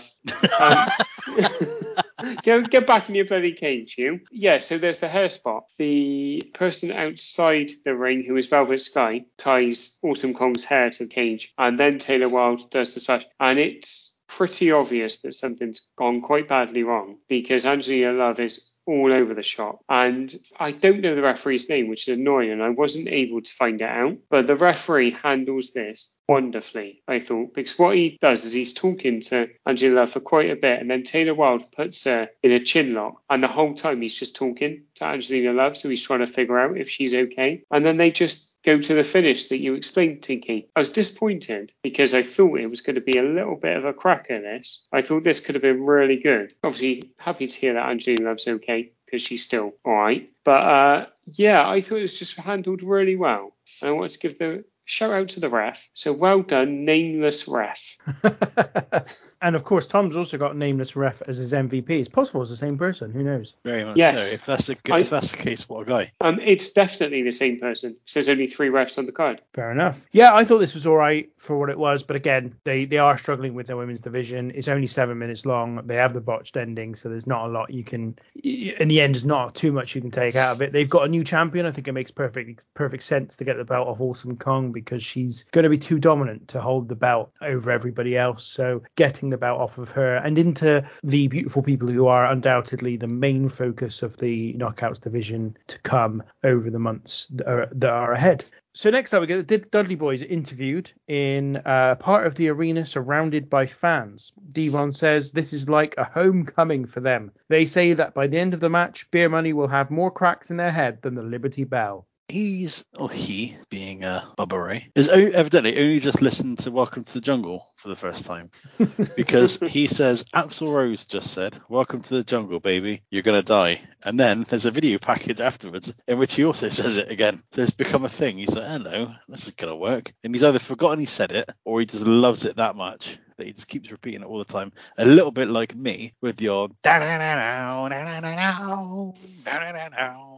This is fucking shit, and I hated it because it goes on for probably 2 or 3 minutes, feels like about a month, and they are fucking licking Philadelphia's asshole clean out and going on about ECW, and I'm like, fuck off, you idiots, because this is pathetic, just pathetic. Couldn't even say it. That's how worked up I am about it. It was pathetic watching this. You're better than this, you two. And then I realised, actually, you're probably not. But, terrible. And they're drinking beer before a match. Stealing James Storm's gimmick. And I was like, come on, lads. Oh, shit. Fuck off, Dudleys. Bubba Ray Dudley, there's something I saw he'd said recently, and I can't remember what it was now, but whatever it was, it reminded me that I think he might be the most repugnant man in all of pro wrestling. I genuinely don't like him whatsoever. I find him to be incredibly disagreeable. And this also came across during this promo. I did like the video that follows the promo because I thought that it did quite a good job of hyping up and building up the significance historically of the Dudley Boys, which is obviously important for them to do. They're a big act within the company, and Team 3D, of course, has won tag team title belts everywhere, and they kind of have them compared to the Steiner brothers and the Legion of Doom and to other great tag teams from the past. So quite like that, but overall, yeah, I don't like him. How did they get access to some of that footage in those things? Was it because there's like footage of like the Steiner brothers, and obviously the Steiner brothers in that iteration of them where it is like the proper Steiner brothers back from the 90s?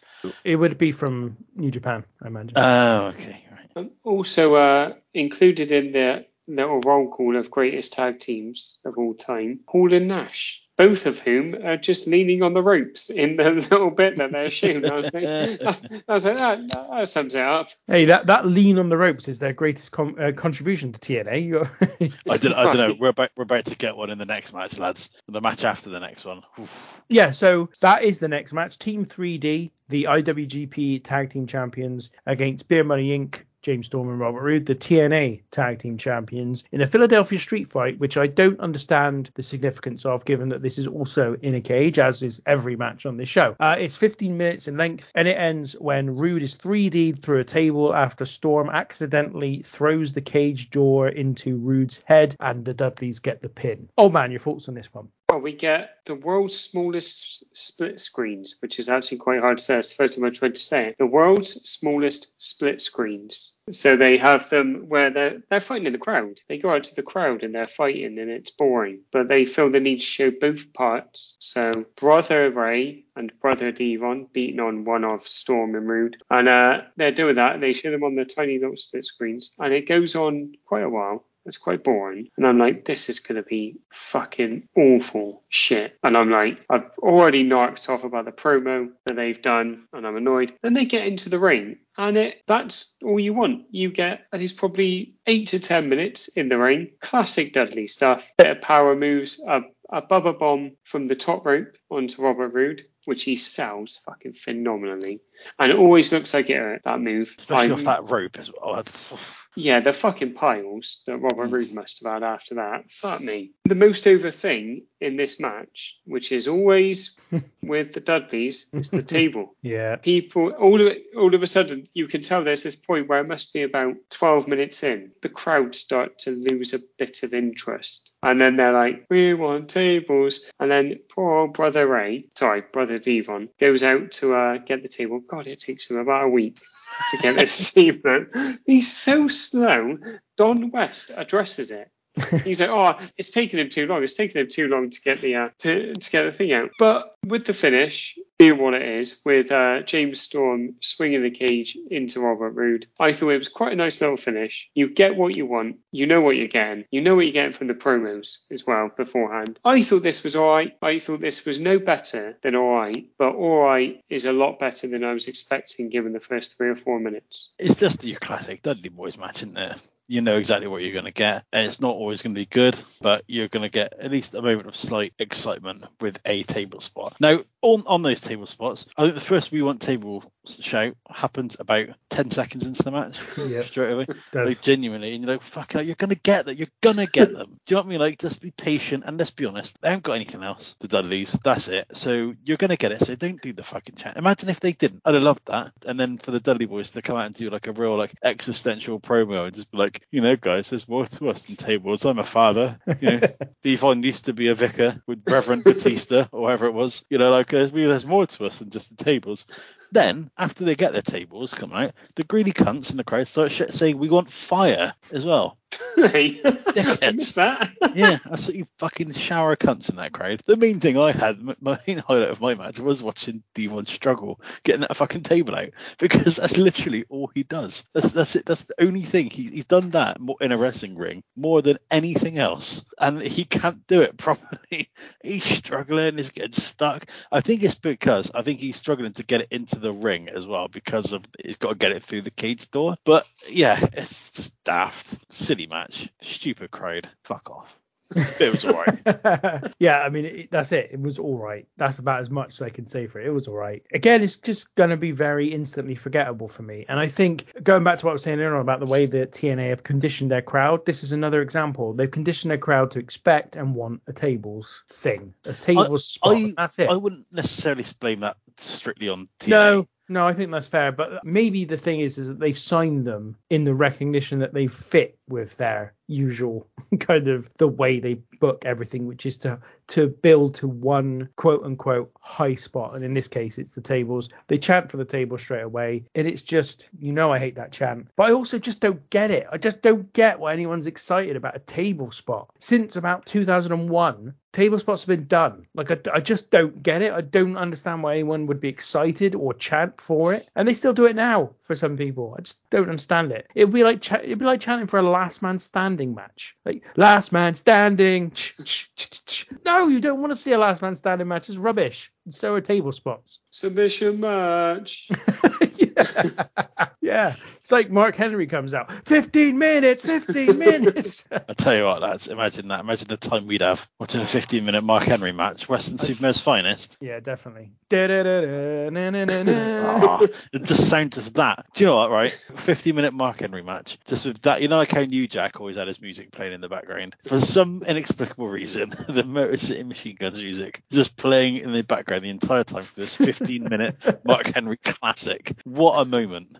Just a quick note on Brother Ray, Bubba Ray. He's apparently going to be the next guest on the Stone Cold show on the network, the Broken Skull Sessions. So be interested to know if he is an utter cunt, because if he is an utter cunt and he tries to play that right with Austin will fucking have his eyes. Also, Devon is enormous. They're both in questionable shape, aren't they? I think for even the Dudleys, like they're in ECW shape. ECW. No, but when I say enormous, I mean his arms. His arms. I give his arms. Too distracted by Bubba Ray's gut. In fairness to Bubba Ray, he got in tremendous shape. About 2013, he was in fantastic shape and had a decent singles run in TNA at that point. Became the world champion, didn't he? Bully Ray, was that his name? Certainly did, yes. So then we go to another backstage bit, which is Jeremy Borash in the locker room of the Main Event Mafia. Angle cuts a promo saying it's about Booker T getting revenge on AJ Styles for taking the Legends title. It's about welcoming Sting back to the Main Event Mafia. It's about Scott Steiner proving that he can still go. Angle then says that you win with your head, not your heart. I just like the fact that Booker T sat in the background reading the newspaper, having a lovely time. And he looks around and he's proving that Scott Steiner can still go. And Scott Steiner's like, what? Yeah, I can. Whatever, fuck off. Angle looks fucking awful. Very slim. Oh, he's so thin. And having heard him interviewed about all his drug problems, I was like, fuck no, he must have been deep in it. And we'll get into this in the match. I was expecting like a bit of a disaster from him. But just think these little things, aren't there? There's these little things when you watch something that isn't WWE that you notice. Like to Tom's point, Booker T is sat directly behind where Angle is stood. There's just no reason for right. I didn't even know he was there. And then I heard the rustle of the paper, and then Angle stepped out the way, and Booker T's there. I want to see him. I want to see Queen Charmel. 2 Hall of Famers there. And then Kevin Nash walks in. Hall of Famer. Yeah, and I think that's the most he moves in the whole match. I thought the promo from Angle was quite good. Yes, he was always good at that, wasn't he? He was always a good stick man. Yeah, he's very much playing as well, a much more kind of serious character here than he did during his height in the WWE. They utilize him as a serious fighter, basically, in TNA. But this is not just the Main Event Mafia. This is the Hall of Fame Mafia here. This is a Hall of Fame group of wrestlers, including Sting, of course, and Kurt Angle, and even Scott Steiner now, following this year's. And Queen Charmel. And Queen Charmel, yeah, but that point's already been made by Old Man. So we then get a hype video for the Lethal Lockdown match, and it is Team Angle versus Team Jarrett. As you said earlier on in the podcast, Tom, Team Jarrett is AJ Styles, Christopher Daniels, Jeff Jarrett, and Samoa Joe. Team Angle is Booker T, Kevin Nash, Kurt Angle, and Scott Steiner. This is a Lethal Lockdown match, which is effectively the same thing as a War Games. The only difference really being that once everybody's involved, a big old ceiling comes down on the cage effectively, and includes a load of weapons that they can all hit each other with. I'm not going to go entrant by entrant as we would do in some of the War Games matches in the past, mainly because I'm still a little bit ill and I haven't got the energy to go through the whole thing. So allow me to do that for you, talking about the order which they go come on in. then. Lovely. So first of all, you get Kurt Angle comes out first, then you get Christopher Daniels, then you get Booker T, then you get AJ Styles, then you get Scott Steiner, then you get Samoa Joe, who turns up late because he's having a little chat with someone backstage, apparently. Then you get Kevin Nash, and then you get Jeff Jarrett. And it's interesting because that order is so predictable. That's the weird thing about that. You just know that Angle's going to be the first one out for his team. You know that Booker T is going to be the second one out for his team. Well, they're going in terms of mobility. Exactly. Exactly. And you know it. And you know Jeff Jarrett's going to be last for his team because he's got the least fucking hell, I can't say it. Easy for you to say. It's not at all easy for me to say right now. But it's the same principle on the babyface team. Not just that. I think the first 3 could come out in any order, to be perfectly honest. Maybe. Of Christopher Daniels, AJ Styles, and Samoa Joe. You could say they kind of ramp up in terms of star power at that time. But obviously, again, Jeff Jarrett's got to be last because, again, he's got to make it all about him, hasn't he? I can't remember much about this match because this was quite a hectic afternoon I had. But I fucking laughed out loud when Kevin Nash came out because his hair is all over the place. He looks like he's just come out of a wind tunnel. His hair is all over. And then he makes an attempt to jog down to the ring.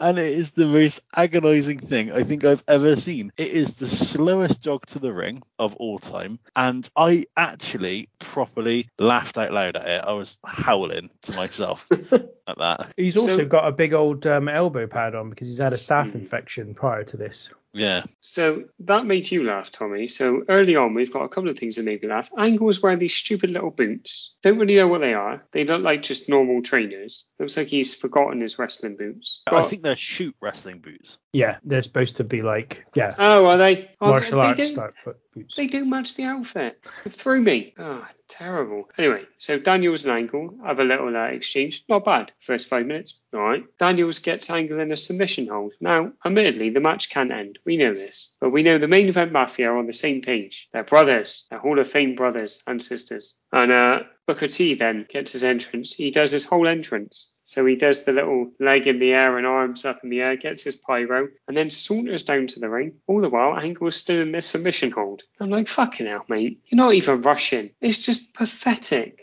Pathetic. And then Daniels is getting double teamed by Booker T and Angle when Styles' music hits. Styles runs down, straight down.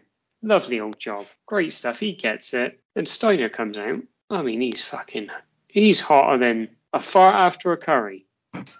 This guy. He hits a belly to belly from the top, from the second rope, and then he hits a Frankensteiner from the top. Fucking hell. I mean, like, you may as well just quit because you've topped out the match just there. And I was like, you know what? This is lovely. Then Samoa Joe comes down, like Tommy said, and his music, I didn't realise, is quite similar to his WWE music, but it don't quite kick in with the bum bum bum bum bum bum bum bum. His music didn't in WWE either. Well, it kind of did. Yeah, it did. It went da da da da da da. Oh yeah. Because It didn't go. I tell you what, he'd still be in the company if it did. Because he used to come out in Ring of Honor to Simon Says by Pharaoh Monch, which is the da da da da. Simon Says, get the fuck up. Da da da da. That's what he used to come out to, which is a banger, and which WWE did a very good job in replicating without getting sued. Lovely. Little note on Kevin Nash. So, like Tommy says, he has a little jog, and then he gets in the ring, throws a couple of punches, and then immediately hurts his elbow. Like, immediately. And, like, I gotta be honest, right? He's not my favourite guy in the world, but I really felt for the guy. Because I was like, oh, he's just trying to do a good job. He's just trying to bury some talent. And he can't, because his arms hurt. He can't bury the talent. And then stuff happens, and it gets all a bit shit after that. Just peaked with Kevin Nash hurting his elbow about 9 seconds into the match. I think it peaked with the Steiner stuff. I was like, he's got to be shit by this point, surely. 2009, Scott Steiner's got to be absolutely fucking dog shit. Nope. Comes out, belly to belly suplex, lovely stuff. Frankensteiner off the second row. Oh, magnificent. The thing is, we watched the last show that we did together. We watched, it was from 1999, so 10 years prior. And he, admittedly, at that point, is past his best. But this is 10 years down the line, and he's no worse than he was in 99. Yeah. So fair play to the guy. He probably is worse than he was 10 years down the line. I mean, in fairness, he's one of 8 people in this match. And after he does those 2 things, goes missing for the rest of the match, because everyone does, because everyone's quite anonymous, because there's just 8 people and weapons in this small confined fucking cage. In a fucking broom cupboard. Yeah. Which is why I've decided now that the IWGP Junior Heavyweight Tag Team match was the best of the night. This was the only one that I considered maybe, getting in there, because there were some good points, and I think specifically just the Scott Steiner spots I really enjoyed. There was some weird stuff as well. So who was Samoa Joe talking to? Do we know from this? Later on, so after Jeff Jarrett kind of teases a heel turn on the on his team, he doesn't actually turn heel on them and hits a chair over Booker T's head, which ultimately leads to his team getting the victory. But then after the match, out comes Bobby Lashley, and Bobby Lashley looks at the ring, points at them.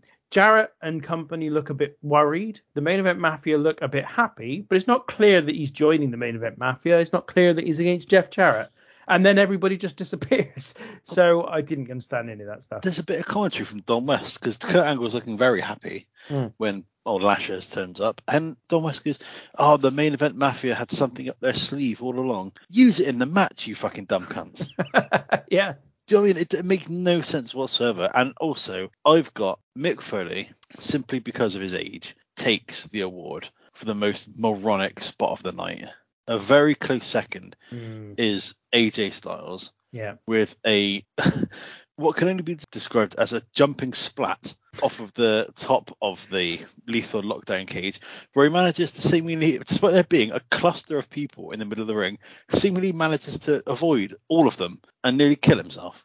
Fucking idiot. I tried to kind of think about why that may have happened, because we know AJ Styles is an incredibly capable wrestler. Even then, he was a very, very good wrestler, very smart, and always seemingly looked very safe. We'll ignore the fact that he broke about 15 people's necks with the old Styles Clash. But what I think he does is he tries to make it look like we discussed about when we were talking about the Elimination Chamber pay-per-views, when you got like someone like Kalisto going up to the top and just hanging there for ages, and then everyone gathers and looks up to make sure they're in position, and then it completely takes you out of it. What I think he tries to do is just try to make it look more spontaneous and just assumes everyone's in position, but evidently they're not, and he just fucking makes a grave error almost.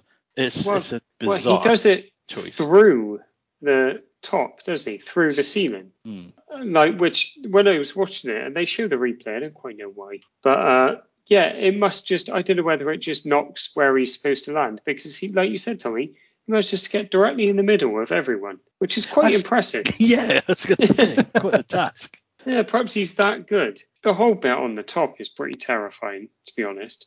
Like, I'm not one for heights, and this is pretty high on top of that cage. And I also know there's nowhere for them to go apart from onto that guardrail if one of them does fall off. But that's unimportant, because that's dangerous stuff. Scott Steiner gets more kudos because he gets hit with a kendo stick and he makes an absolutely incredible noise. He's like, no!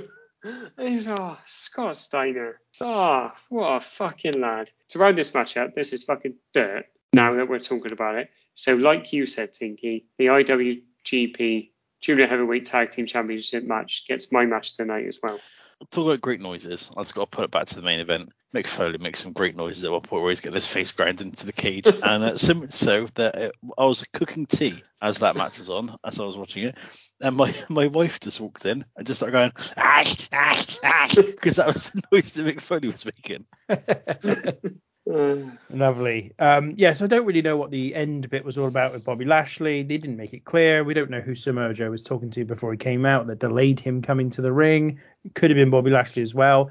The biggest pop of this match was reserved for Booker T's Spinneroonie. They love it, don't they? Which, in fairness, should be the biggest pop in every match he's involved in. I didn't think it was terrible, this match. I thought it was quite enjoyable, but it isn't as good as the earlier three-way match for the IWGP Junior Heavyweight title. The only thing we haven't discussed is the interviews prior to the main event. So we have Sting interviewed about his coming match with Foley. He says some stuff. That's all I've written. He says some stuff. I can't remember what he says, but he keeps saying the same thing all the time. He keeps repeating himself, and I can't remember what it is.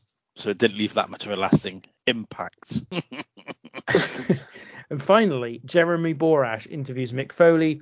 Foley says that Mick could not be here tonight, and he appears then to amend the rules of the match.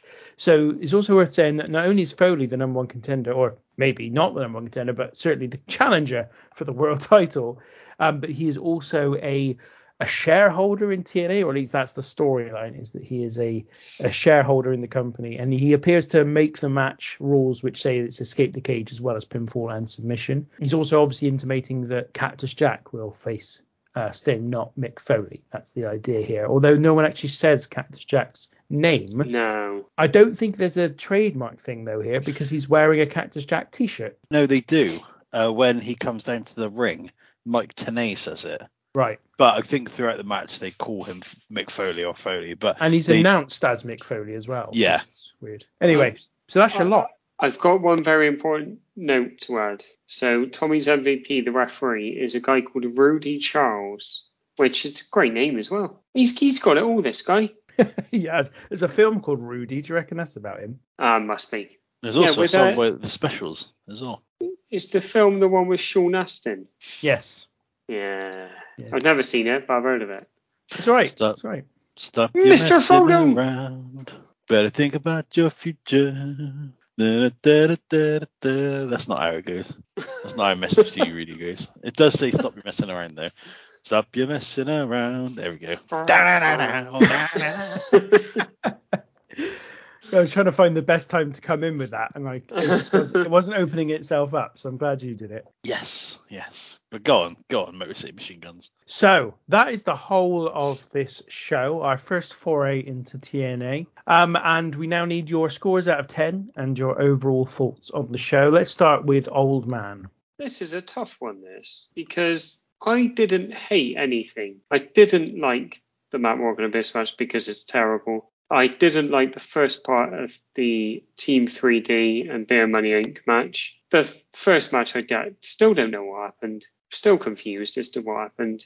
But apart from that, everything was just all right. So I'm going to give this a 6, I think. It gets a little nudge above 5 for the Motor City Machine Guns music, for their match, and also for Mike Tenay and Don West. Yes, you were pleased to have a competent commentary team here. I was. Yeah, which I think the listeners will say that we probably haven't been this evening. Tom.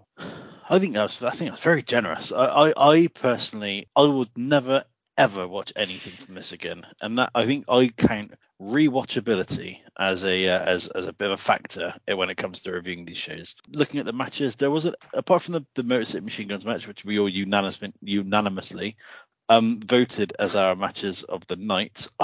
I wouldn't even watch that again, but that was the best match. I wouldn't massively say I hugely enjoyed everything, but nothing really was offensive. I'm giving this a 3. Yeah, I'm giving it a 4 out of 10. I wasn't particularly impressed by this as a show overall. And I think, honestly, the biggest problem is it's all in a cage. If all they had was the lethal lockdown in the cage, I think the rest of the show would have been pretty good. And I think the best parts of this show would be much better. I think you'd find the X Division match would be better. I think you'd find the IWGP Junior Tag Team title match to be better. I think that even the Dudley Boys versus Beer Money Inc. would be far better as well. I just think the cage just makes this a whole bunch harder to watch. By match 2, you're already over the novelty of the cage, and you're just crying out for them not to have it, because it is actually making things harder for them as it goes on. So there wasn't a lot that I will live long in the memory. As Tom said, there's not much, probably nothing here really that I'd go back and watch again. And that was a shame, because I was hopeful that there would be something of real quality on this, and unfortunately I don't feel like there was. I think that the thing that the people who enjoyed or have enjoyed this show in the past will have been that TNA thing of providing spots in nearly every match. There's some kind of over the top thing that takes place in every match which pops people. And I also think that it's possible that the reason TNA persevered with Lockdown, despite its obvious problems, is that because they didn't really sell a lot of pay-per-views in general. I think they were kind of, a good number for them was sort of 20,000. Now, if you compare that to, say, AEW, you do around about 150,000 per pay-per-view. You get some kind of indication of how few people were actually buying their pay-per-views. Not only that, but they had actually more weekly viewers on Impact than these days Dynamite does. Now, obviously, it's a different world, but ultimately it kind of shows that they weren't converting watching audiences to their pay-per-view buying people. And I think when you're doing so low in terms of those buy rates, if you get enough people that find the idea of all cage matches niche enough to kind of want to watch it, that it probably does better numbers than most of your pay-per-views, even though actually it's not a particularly good concept. So that's probably why they persevered with it. Not a great show for me, but it was okay. It was nothing of, well, I was going to say it's nothing offensive. That Abyss Matt Morgan match did come quite close to being offensive, but they just about got away with it. It was a bit overbooked and it was a bit crap. Just a little note on old Bobby the Lasher Lashley. Yeah. So I just had a little quick scan through while we've been talking. So up until Hard Justice 2009, which is in August, he doesn't have a match on pay-per-view. I don't know whether he does after this. So I don't know what he did. Whether he just turned up and then he was like, bye. I wonder if he was still fighting in Bellator. Yeah, they were doing a lot of crossover stuff with Bellator for a while. Spike, who had Impact, also had Bellator, I believe, and so they did a lot of crossover stuff with them. It's interesting what you've said there in your little roundup, Tinky, because I think that it got a little bump from me because it was all in cage, and I think that it managed to hold my attention, which when Tommy told me, I thought, oh, no, not going to enjoy this at all. And I thought I'd instantly take against it. And then when I watched the first match, I was like, oh no. Then it all perked up a bit. There was a lot of stuff I thought was going to be dreadful that wasn't. So well done. Yeah, I think for me, it was just, I think that TNA is capable of good wrestling. If you ignore the stories and some of the booking, I think it's capable of some really good wrestling. I just didn't think we got any of it here because the cage was there. So that brings us all up to date, and we've finished our review of TNA Lockdown 2009. Old man, thank you for joining me today. Thank you very much. Big respect to Tinky for soldiering on with COVID. But don't you worry about that. You just what have you got to do? It's the 3 R's. Rate, review, and remember, Kempatera. And Tom, thank you for your contributions as well. Thank you very much. Yourself. Lovely. This has been the Random Wrestling Review. We'll be back again next week, but until then, take care.